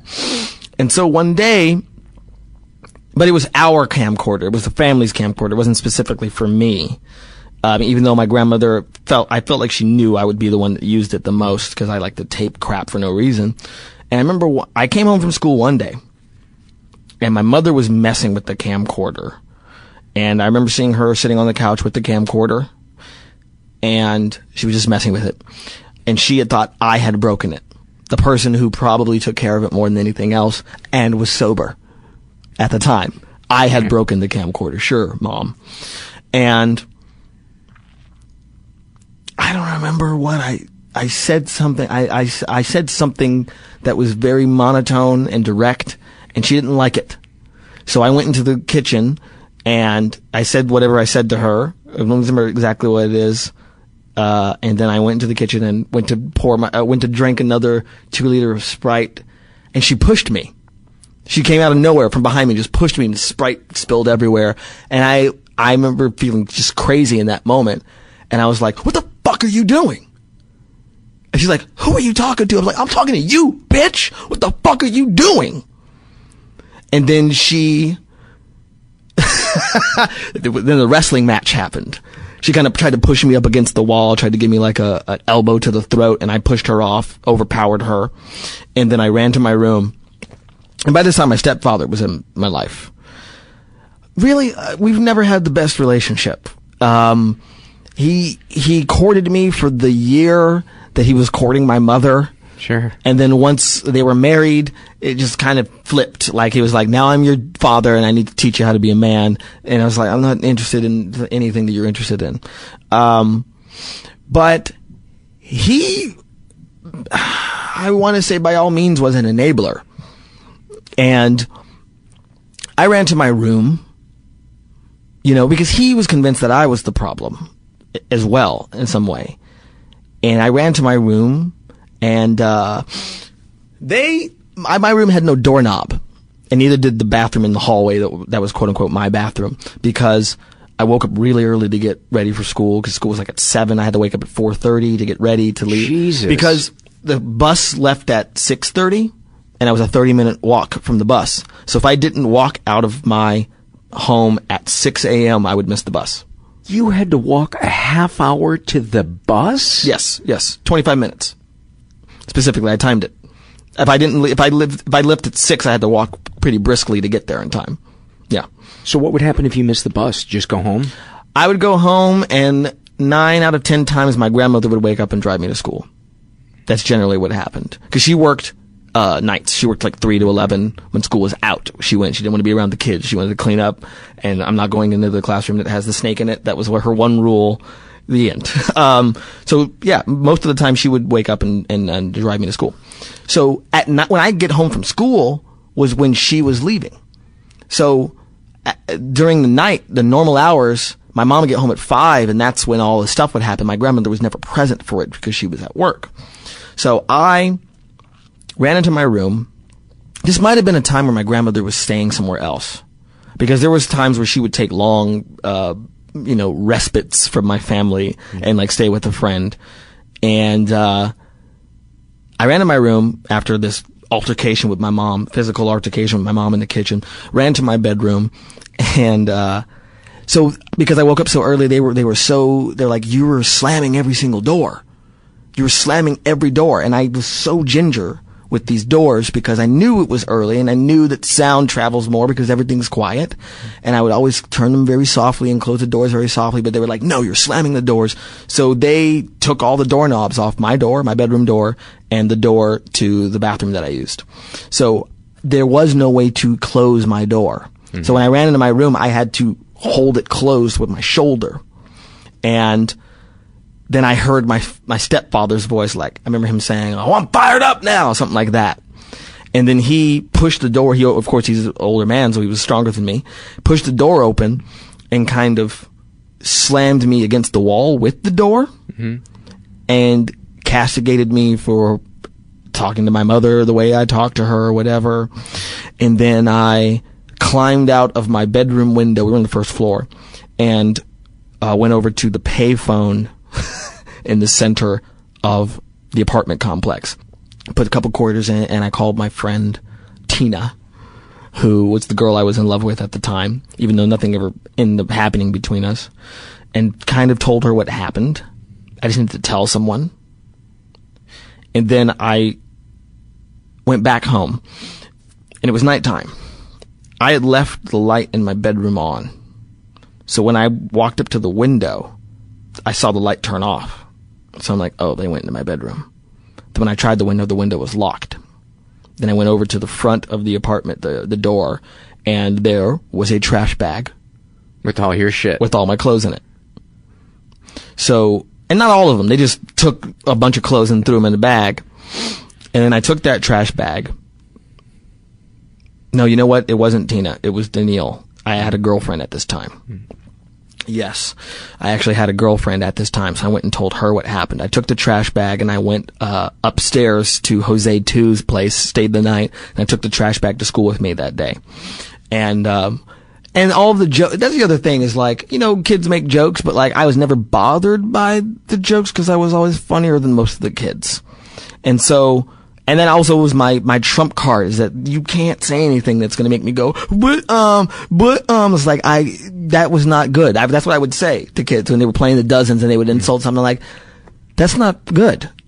I would stop the game. Yeah. That is not good. And we'd be like, oh, like, no. That is undue reward to this guy who just said the stupidest thing I've ever heard. What are you talking about? So I remember going to the bus stop with the trash bag and was like, what's that? What are you moving? Or I remember all the dumb jokes. And I would just stare at people like, you don't have anything, you know, just all the hack jokes. Oh, your name's Baron Vaughn, what? Right? Basically that equivalent, but about a trash bag. So I got in the bus and then, went to school and this guy, Danny, who, now lives in Chicago, I just saw him recently in Vegas. He knew there was stuff going on at my place, my home. You know, I was never that forthright about it at school. I would talk about it a little bit, but also, I guess there was a part of me that was like, I don't want, I want attention, but I don't want attention from this. Mm-hmm. If I'm going to get attention from people, it's going to be on my terms. That's what I've heard people say about comedians. We control when people laugh at us. Exactly. And how they laugh at us. And that's exactly how I felt about it, is that if I was going to have attention on me and be popular or whatever, it was going to be on my terms. It wasn't going to be because I'm talking about like, oh, I didn't want to be a drama queen and just be like, oh, I'm my mom and all these things, wah. Right? That's how I saw it, at least. So Danny was someone that I trusted. There was a couple kids that I trusted, and I told him what had gone on, very matter-of-factly. And he was like, we have an extra bedroom. And I lived with him for maybe 2 months. And did you have contact with your mom and your stepdad during that time? A little bit. Not a lot. Did they ask you to come home? No. I think that they knew, or maybe my mom did. My stepdad didn't really express any, I don't know how much concern he did or didn't express. My mother was concerned. Was she still drinking at that point? Yes. And I remember being at school, and it had been a date had been set for me to talk to my mom on the phone, and I said I will call you after school on this day. And I was in the school production of Little Shop of Horrors because I'm amazing, and using the office phone at the theater to call my mom. And I had this explosion that I was embarrassed about because it happened in front of a lot of the kids at school. That I was talking to her on the phone. When she answered, she was drunk. I was upset about this because I specifically told her when I was going to call, and I thought that she would have the decency to not be drunk, right? Now, of course, later I'm like, it's a disease. It's a disease.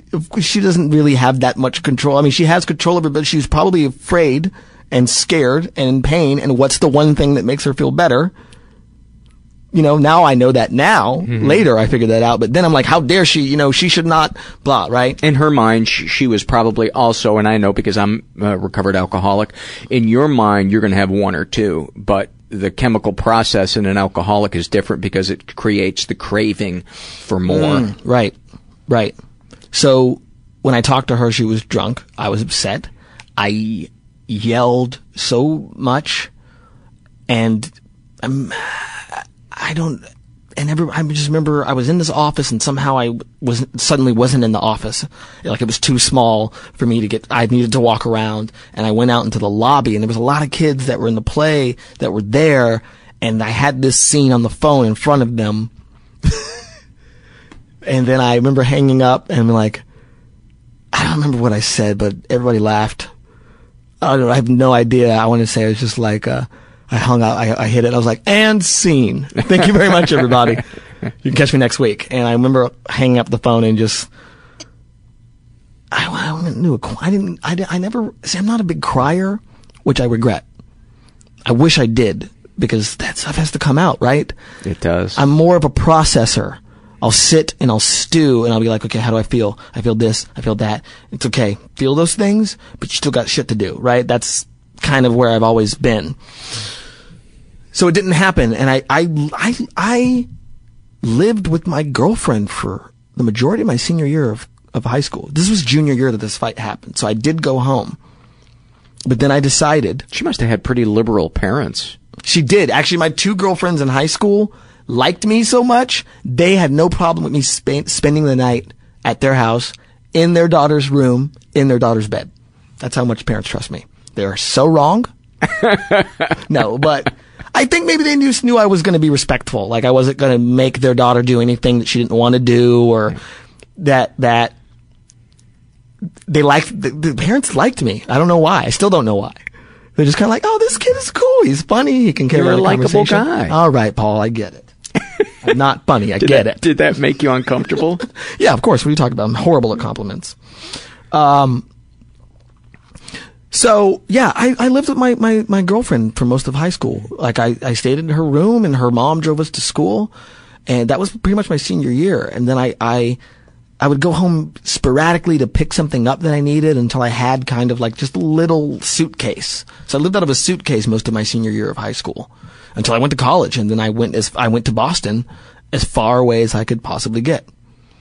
And, having these awkward conversations with my mom where she would call my dorm room, and I felt I needed to talk to her because I think that I missed her in my own way, even though I had decided I didn't love her. I remember saying out loud in high school, I don't love my mother. That is not a feeling that I am capable of. Love for my mother, right?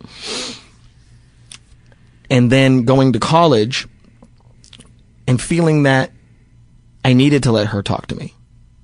I knew it was important to her to talk to me, even as much as I didn't want to talk to her. And it's awkward, just her talking, like, yeah. Until 15 minutes went by. I remember I would look at a clock until it was 15 minutes to feel like this was long enough of a conversation for her.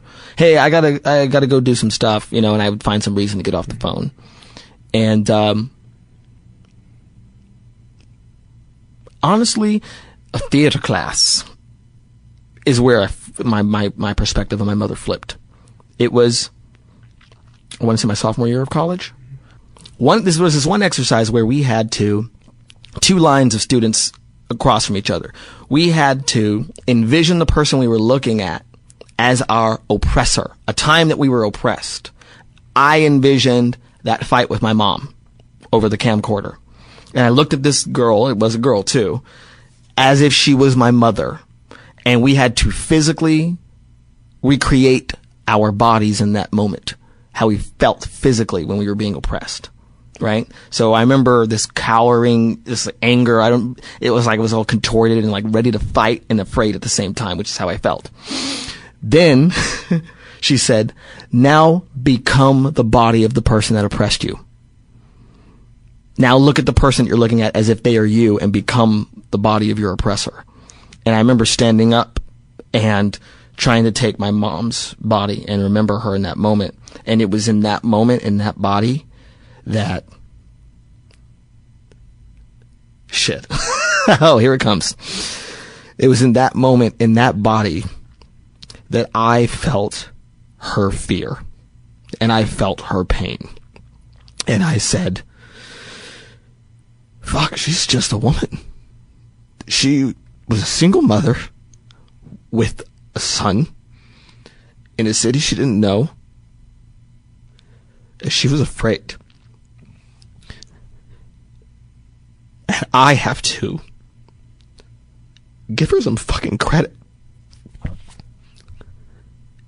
And that was the beginning of when it changed for us.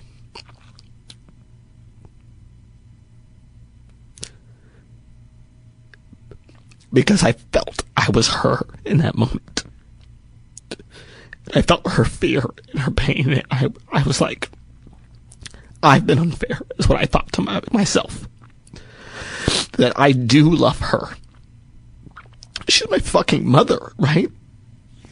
So, I don't exactly know how it started, but it was like over the summer after my sophomore year of college, where I think I went back to Vegas or something, and I told her I wanted to take her to dinner. And she did show up drunk. And I let it go this time because, excuse me, I hit the microphone. I let it go this time because this time I knew it wasn't about me, you know.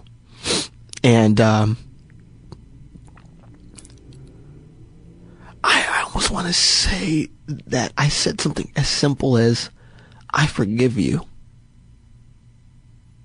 And she was going through some shit because she started showing up to work drunk. Then when she lost her job, but it's unclear to me because I was in Boston, that she went to some center and detoxed and got sober. And I finally felt it was my mission to help her. And that's why I say, with like my grandmother would write her off. I'm like, I can't do that. And my stepfather, I thought, was enabling her. I can't do that. This woman just needs to be loved. I can do that. I can give her that. And I think that we repaired a lot of stuff that summer between my sophomore and junior years of college, which is 1 year before I started doing stand-up. The end. Wow. Wow, I did it. I'm so proud of myself, Paul. Dude, I'm speechless in so many ways. You know, the first thing that strikes me is what an innately compassionate person you are. And at that age, to be able to put yourself in her shoes. I mean, I'm awestruck as a 50-year-old who's been working on myself for 20 years at the place that you were able to get to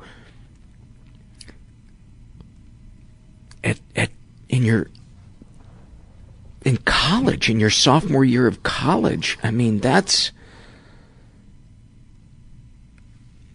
I'm speechless. I'm speechless. It shouldn't be. That's bad for the podcast.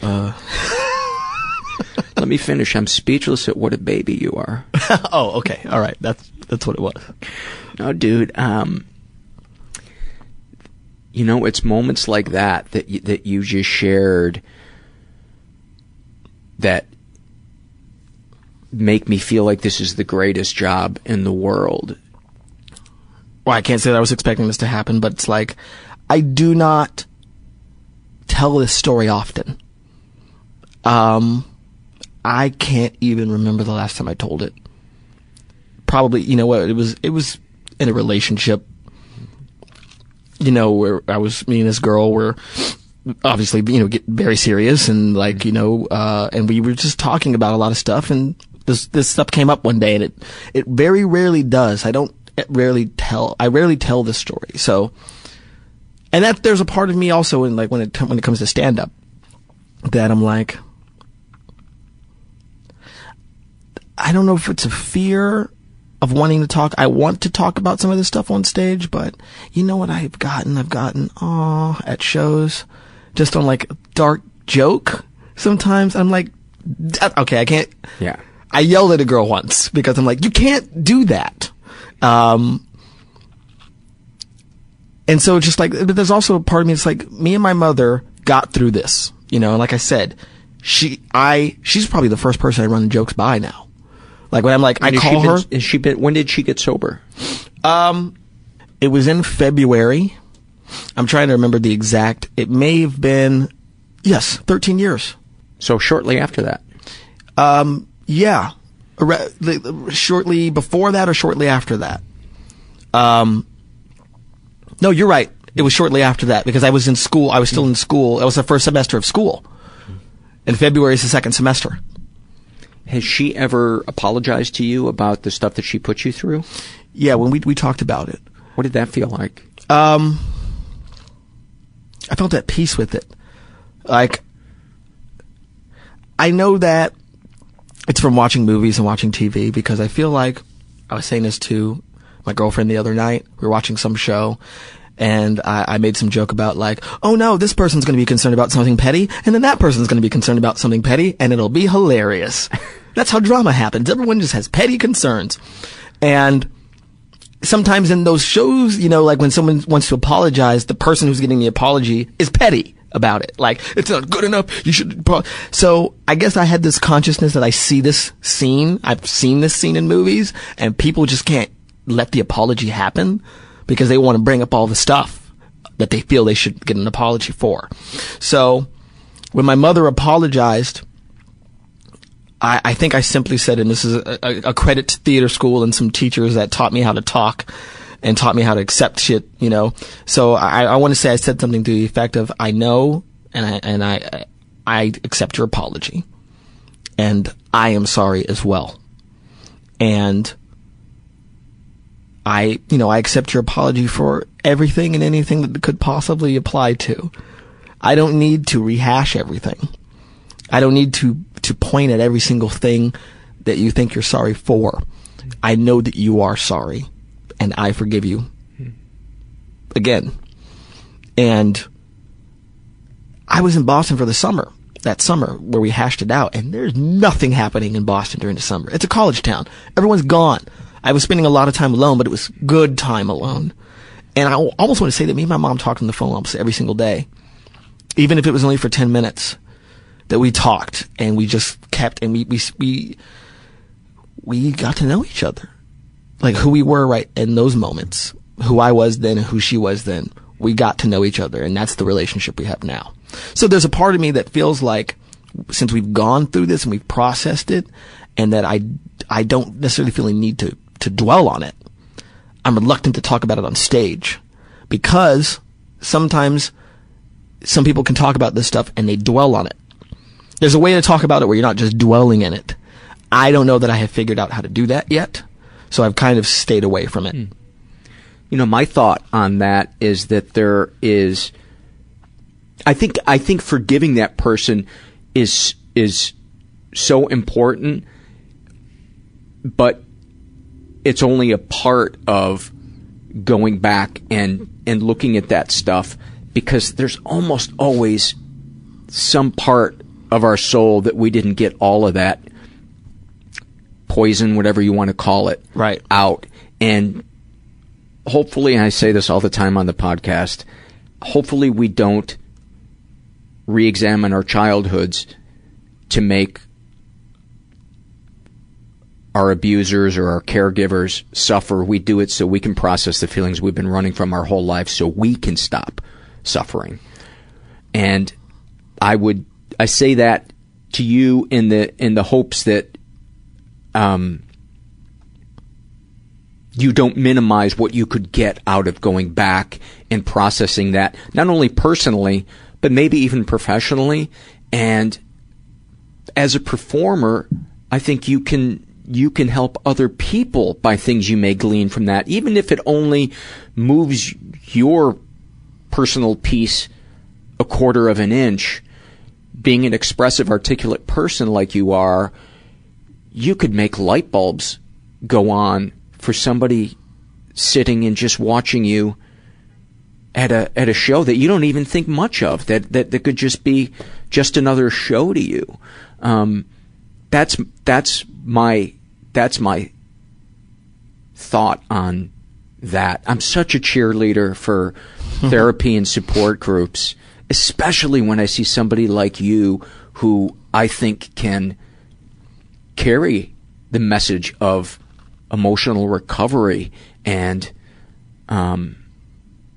so that's my thought on. Well, my mother is her group is great.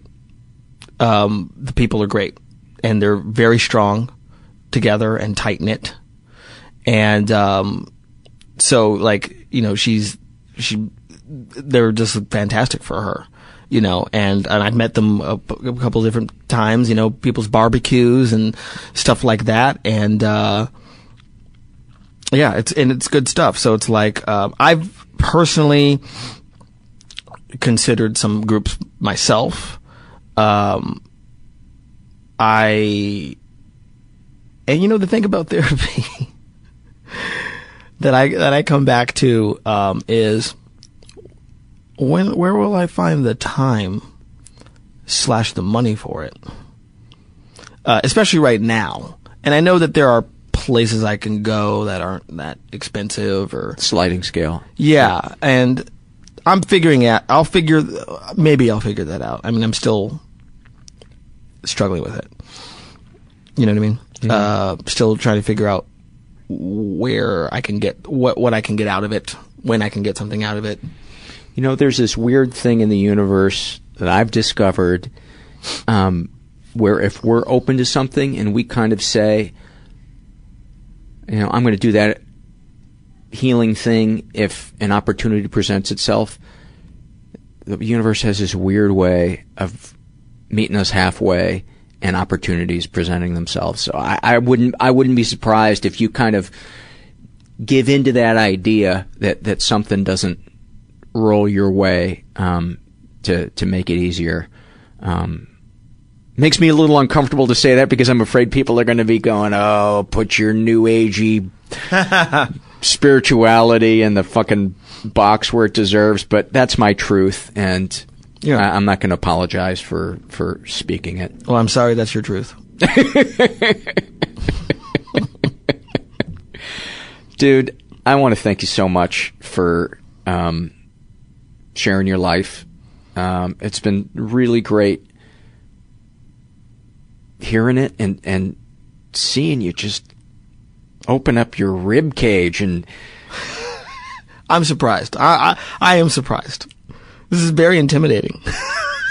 I suppose it is, because like when I did Marin's podcast and talked about stuff, I second guessed myself. I secretly hoped that he wouldn't air it because I thought I came across as just a blubbering mess. And I didn't even cry on it, but I just talked about all my pain, and I just felt so exposed. And well, I don't even realize, like, I'm starting to get emails from listeners from my podcast, and I don't even realize how exposed I am, how much I've been sharing.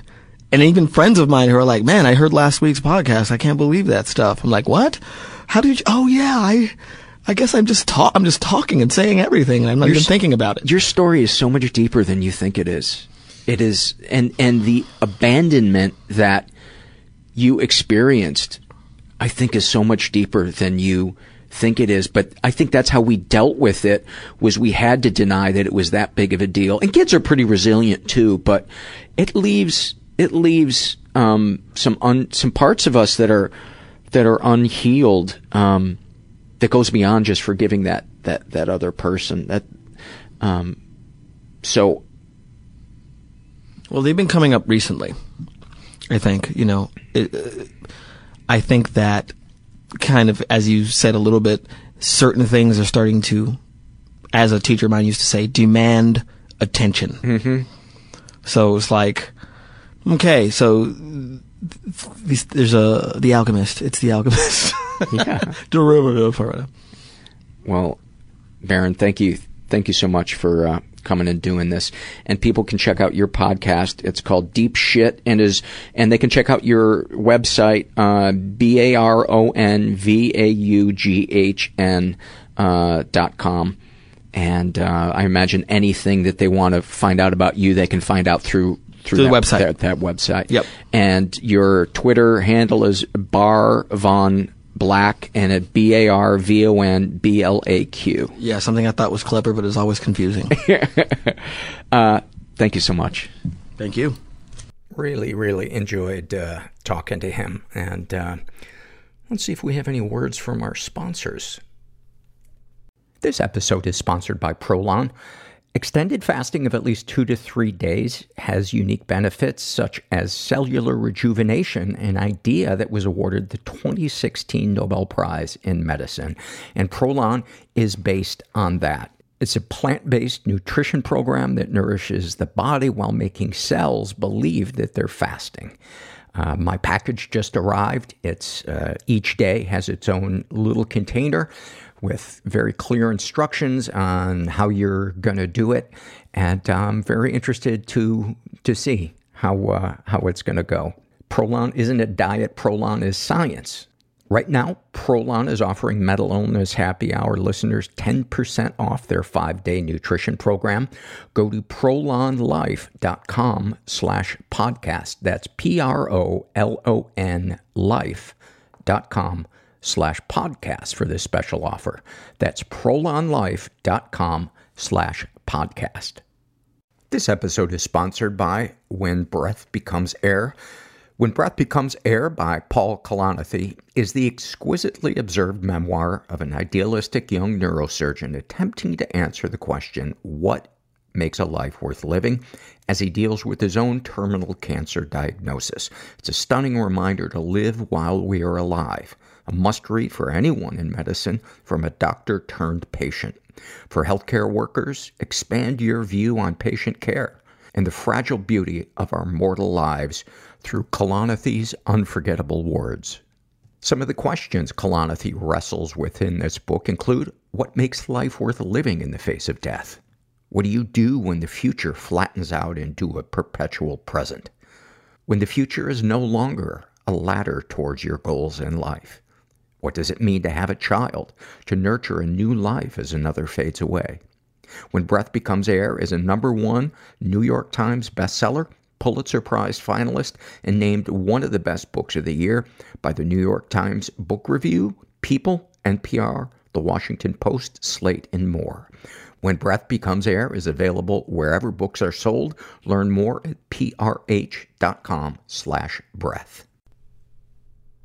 Before we take it out with Stack O surveys, I think we're definitely going to be pushing the 2-hour mark on this episode. You can also support us by non-financially by spreading the word through social media, or going to iTunes and writing a nice review and giving us a good rating. It boosts our ranking and brings more people to the show. I think that is about it. Let's get to the surveys. And actually, I've got a couple emails I want to kick it off with first. This one is from Sandy, and she says, Let me start by saying thank you for making this podcast. I found it sometime in the last couple months and have been listening to episodes randomly out of sequence. I was listening to episode 14 with Wendy Liebman and was disturbed to hear you ask her point blank for her height and weight when discussing her eating disorder. Perhaps other people have already emailed you about this, but I paused my listening to let you know that, quote, numbers questions are not healthy for the eating disordered. One of the many issues is that the implications of your question was, how sick were you? Which tends to lead to disordered thinking for the interviewee and some listeners.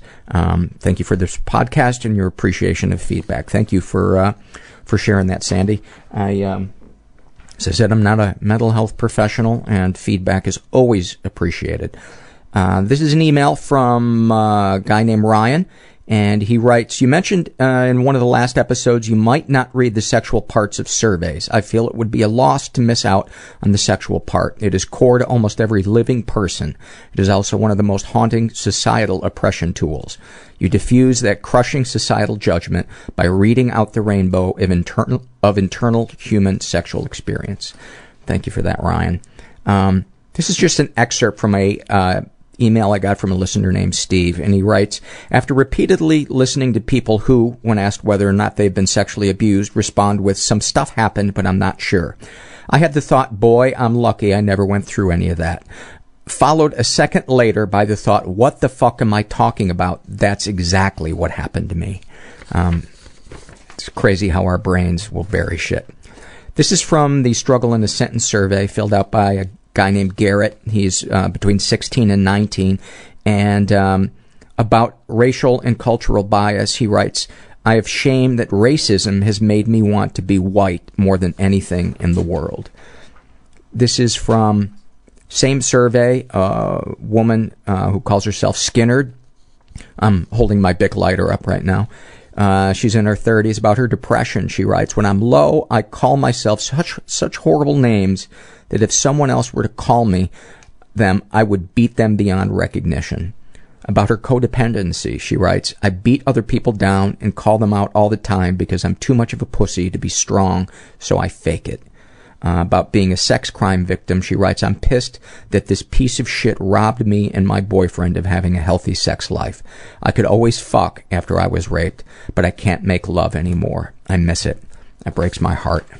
And a big hug to you, Skinnerd. I can't imagine how hard that's got to be to heal from.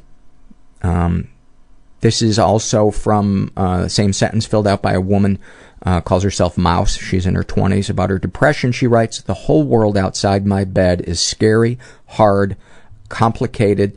It's a haze that will never clear. Oh my God, do I relate to that. About her anxiety, she writes, it's like I'm driving a speeding car. No matter how hard I stretch, my foot can't reach the brakes. The crash is imminent and there's nothing I can do to stop it. About her panic attacks, she writes, like I'm holding on to sanity by my fingertips, and if I let go, I will tumble head over heels into the abyss. Same survey filled out by a woman who calls herself Her. She's in her 30s. About her love addiction, she writes, a fantasy or way to take me back something.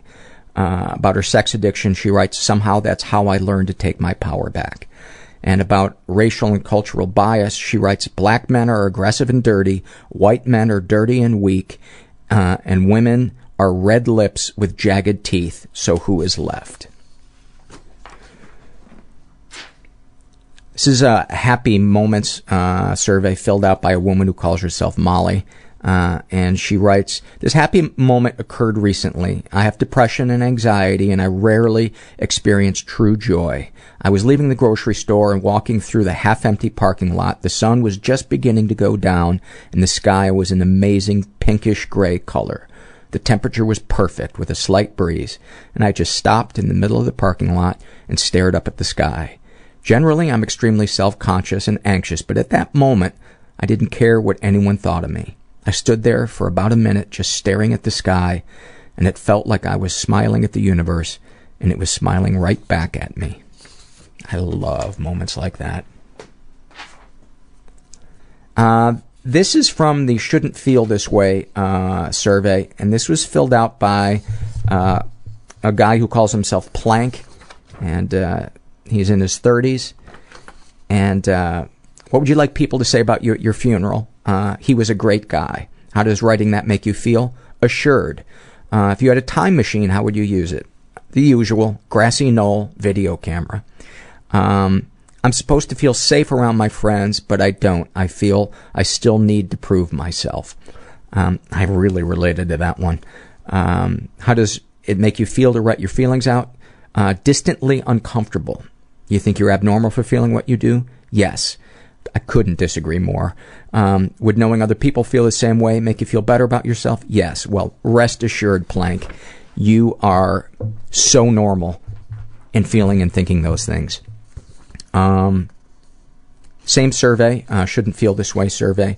This was filled out by a woman who calls herself Kelly, and she is in her 30s, identifies as asexual. What would you like people to say about at your funeral? I don't think I would like to have one, yet at the same time I fantasize about dying and seeing people finally seeing that I couldn't do it. I couldn't make it. And some sick part of me wants people to feel bad, to cry, to maybe toss a black rose on my coffin. I honestly don't think I would even receive a funeral. How do I explain that? I know it sounds like I probably am going overboard and telling people how I relate to their feelings, but that feeling of wanting people to cry at my funeral, yes, I totally get that. I want them to be happy and I want them to cry. I want them to experience every emotion in the universe at my funeral. I want them to even experience ennui. I want them to just stare absent-mindedly through the window and think what might have been. The only thing I don't agree with you or feel the same way is the black rose on the coffin. That to me sounds like it's out of a bad movie or something. Not to criticize your funeral fantasy. How does writing that make you feel? Like I always do, that I'm alone with this pain and knowing I have the other half of my life ahead of me and not wanting to experience this pain anymore. It won't stop in my head. It's like a montage of horror movies made up of my past cycling through my head. It won't stop, and I search for things to make me numb. Again, I so relate to that wanting something to numb the pain when it comes up. If you had a time machine, how would you use it? I would like to see what my grandfather did to my mom. She was sexually, physically, and emotionally abused. It would hurt, but I would understand my mom. I would understand. My mom has never hurt me, but seems like it's a vicious cycle with the women in my family. We seem to be victims. I'm supposed to feel grateful for having a caring husband and having time off from work to work on my PTSD, but I don't. I feel guilty and helpless. I'm supposed to feel angry and at the people that hurt me throughout my life, but I don't. I just want them to go away. I just want peace. How does writing that make you feel? It makes me feel like I have so much more to say, but the words are jumbled. I wish there was a way to record my thoughts. I just can't get them out. I highly recommend it if you're not in therapy already. It sounds like you might be. That and journaling would be a great way to get your thoughts out. And my old chestnut support groups, there was nothing like hearing other people struggle to get their words out to let you know it's okay for it to come out imperfectly. Do you think you're abnormal for feeling what you do? Yes. I don't understand why after all these years, at age 35, all the repressed memories of abuse are attacking me now. Why? I don't understand. Would knowing other people feel the same way make you feel better? Oh God, yes. Well, Kelly, I'm 50 and shit just came roaring back to me at 49 years old, and I'm just processing it now. So you got 15 years. Clock's ticking. It's a process. It is a process. Be patient with yourself. It comes out. It has its own timetable, and it's one of the biggest wastes of time is wishing that our processing of pain was different. This is from the Shame and Secrets survey filled out by a woman who calls herself Raquel. She's straight. She's in her 20s, was raised in a stable and safe environment. Never been sexually abused. Deepest, darkest thoughts. Because of what happened at my previous job, on one hand, I feel like a liar and a fraud. On the other hand, I feel pathetic that I let the opinion of one person, my ex-boss, have so much control over me. I feel like I shouldn't be so hard on myself for lying about why I had to leave my job early. But at the same time, I feel bad about myself for deceiving people for months just so I could make some money. I wish I could get over this and stop obsessing around something I have no control over anymore. Deepest, darkest secrets. I lied to my boss and coworkers about why I had to suddenly quit my previous job. At the time, I was living abroad and working at an English academy. I told the owner of the school that my fiancé had been accepted to a grad school program, which is why I had to quit teaching at the school before classes ended in June. What really happened, though, is that we had planned to have our wedding in Chicago in April, and I had known since September that I wouldn't be finishing the school year. I waited until the last minute to tell my boss so that she would hire me on again in September and give me as many classes as possible. When I finally told her I was leaving, she took it very personally and put a lot of guilt on me, so much so that I'm still obsessing about it months later. I wanted to read this, Raquel, because I think this might have been the least dark Shame and Secret survey I've ever read. So I'll be mailing a trophy to you shortly, and with it, the envy of the rest of us that our shame and our secrets could be so mild. So for the love of God, forgive yourself. That is such a...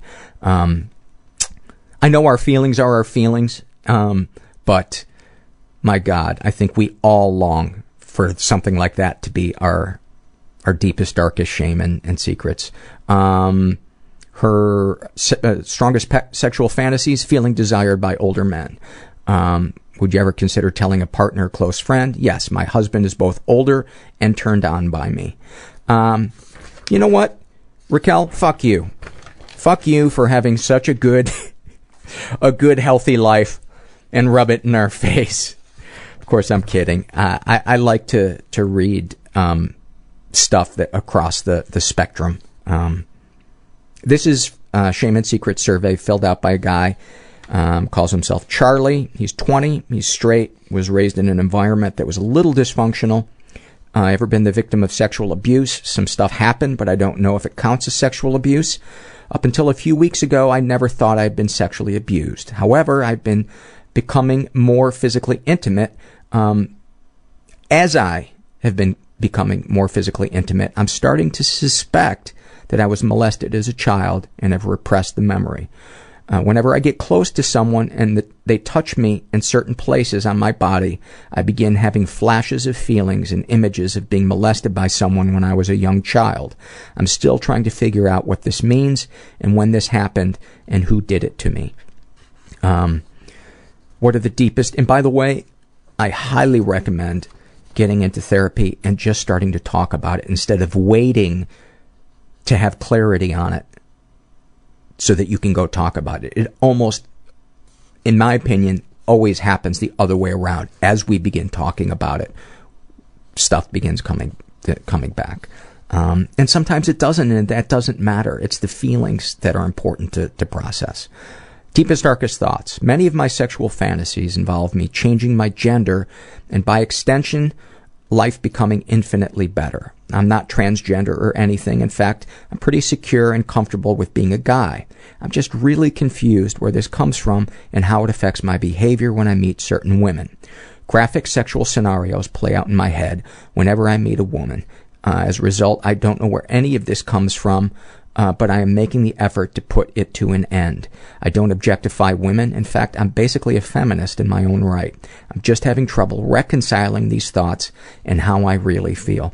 Man, you know, my thought is just give into it. We're all unique. We're all across the spectrum of sexuality, and it's such a waste of time wishing that we had different sexual fantasies. It's like wishing that we had, longer arms. It's not changing it is not gonna happen, so we might as well just find a way to live with it. And, you know, it doesn't sound like something to me that anybody should be embarrassed about. Deepest, darkest secrets. I'm seriously starting to suspect that I was molested as a child and repressed the memory. I haven't told anyone this. I'm afraid of telling my family because they have been very passive when it comes to issues I've had all my life. I have Asperger's and am bipolar. I'm also unsure/hesitant of bringing it up to friends. I know I will need to tell someone soon because the knowledge that this happened to me is slowly tearing me apart from the inside. I've been lashing out at people more and more. I've been disconnecting from my social life, and I've just become much more withdrawn from people as a result of this discovery. I haven't given up hope, and I know that with help, I can get back on track. I'm just trying to figure out the first steps right now.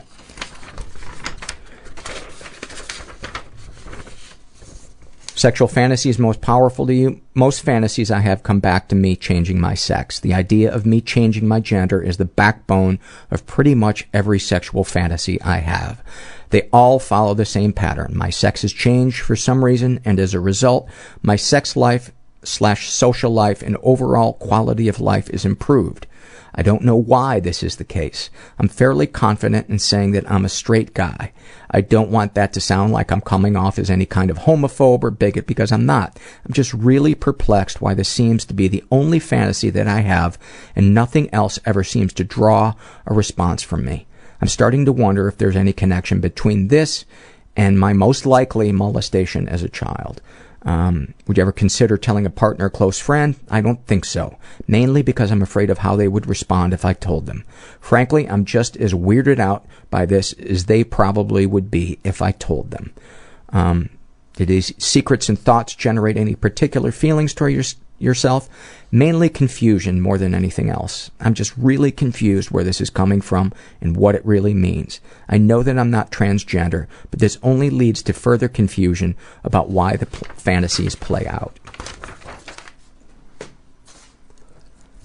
I hope you can get to a place where you're at peace with that. This is also from... this one is a little too long to read because the show's running a little bit long, but it was filled out by a girl named Jackie, who I think she's 17, and she's just really struggling, and she has attempted suicide in the past and is really having trouble finding someone to connect to that is emotionally capable of having the conversations with her that she needs to have. She had a bad experience, or at least an unfulfilling,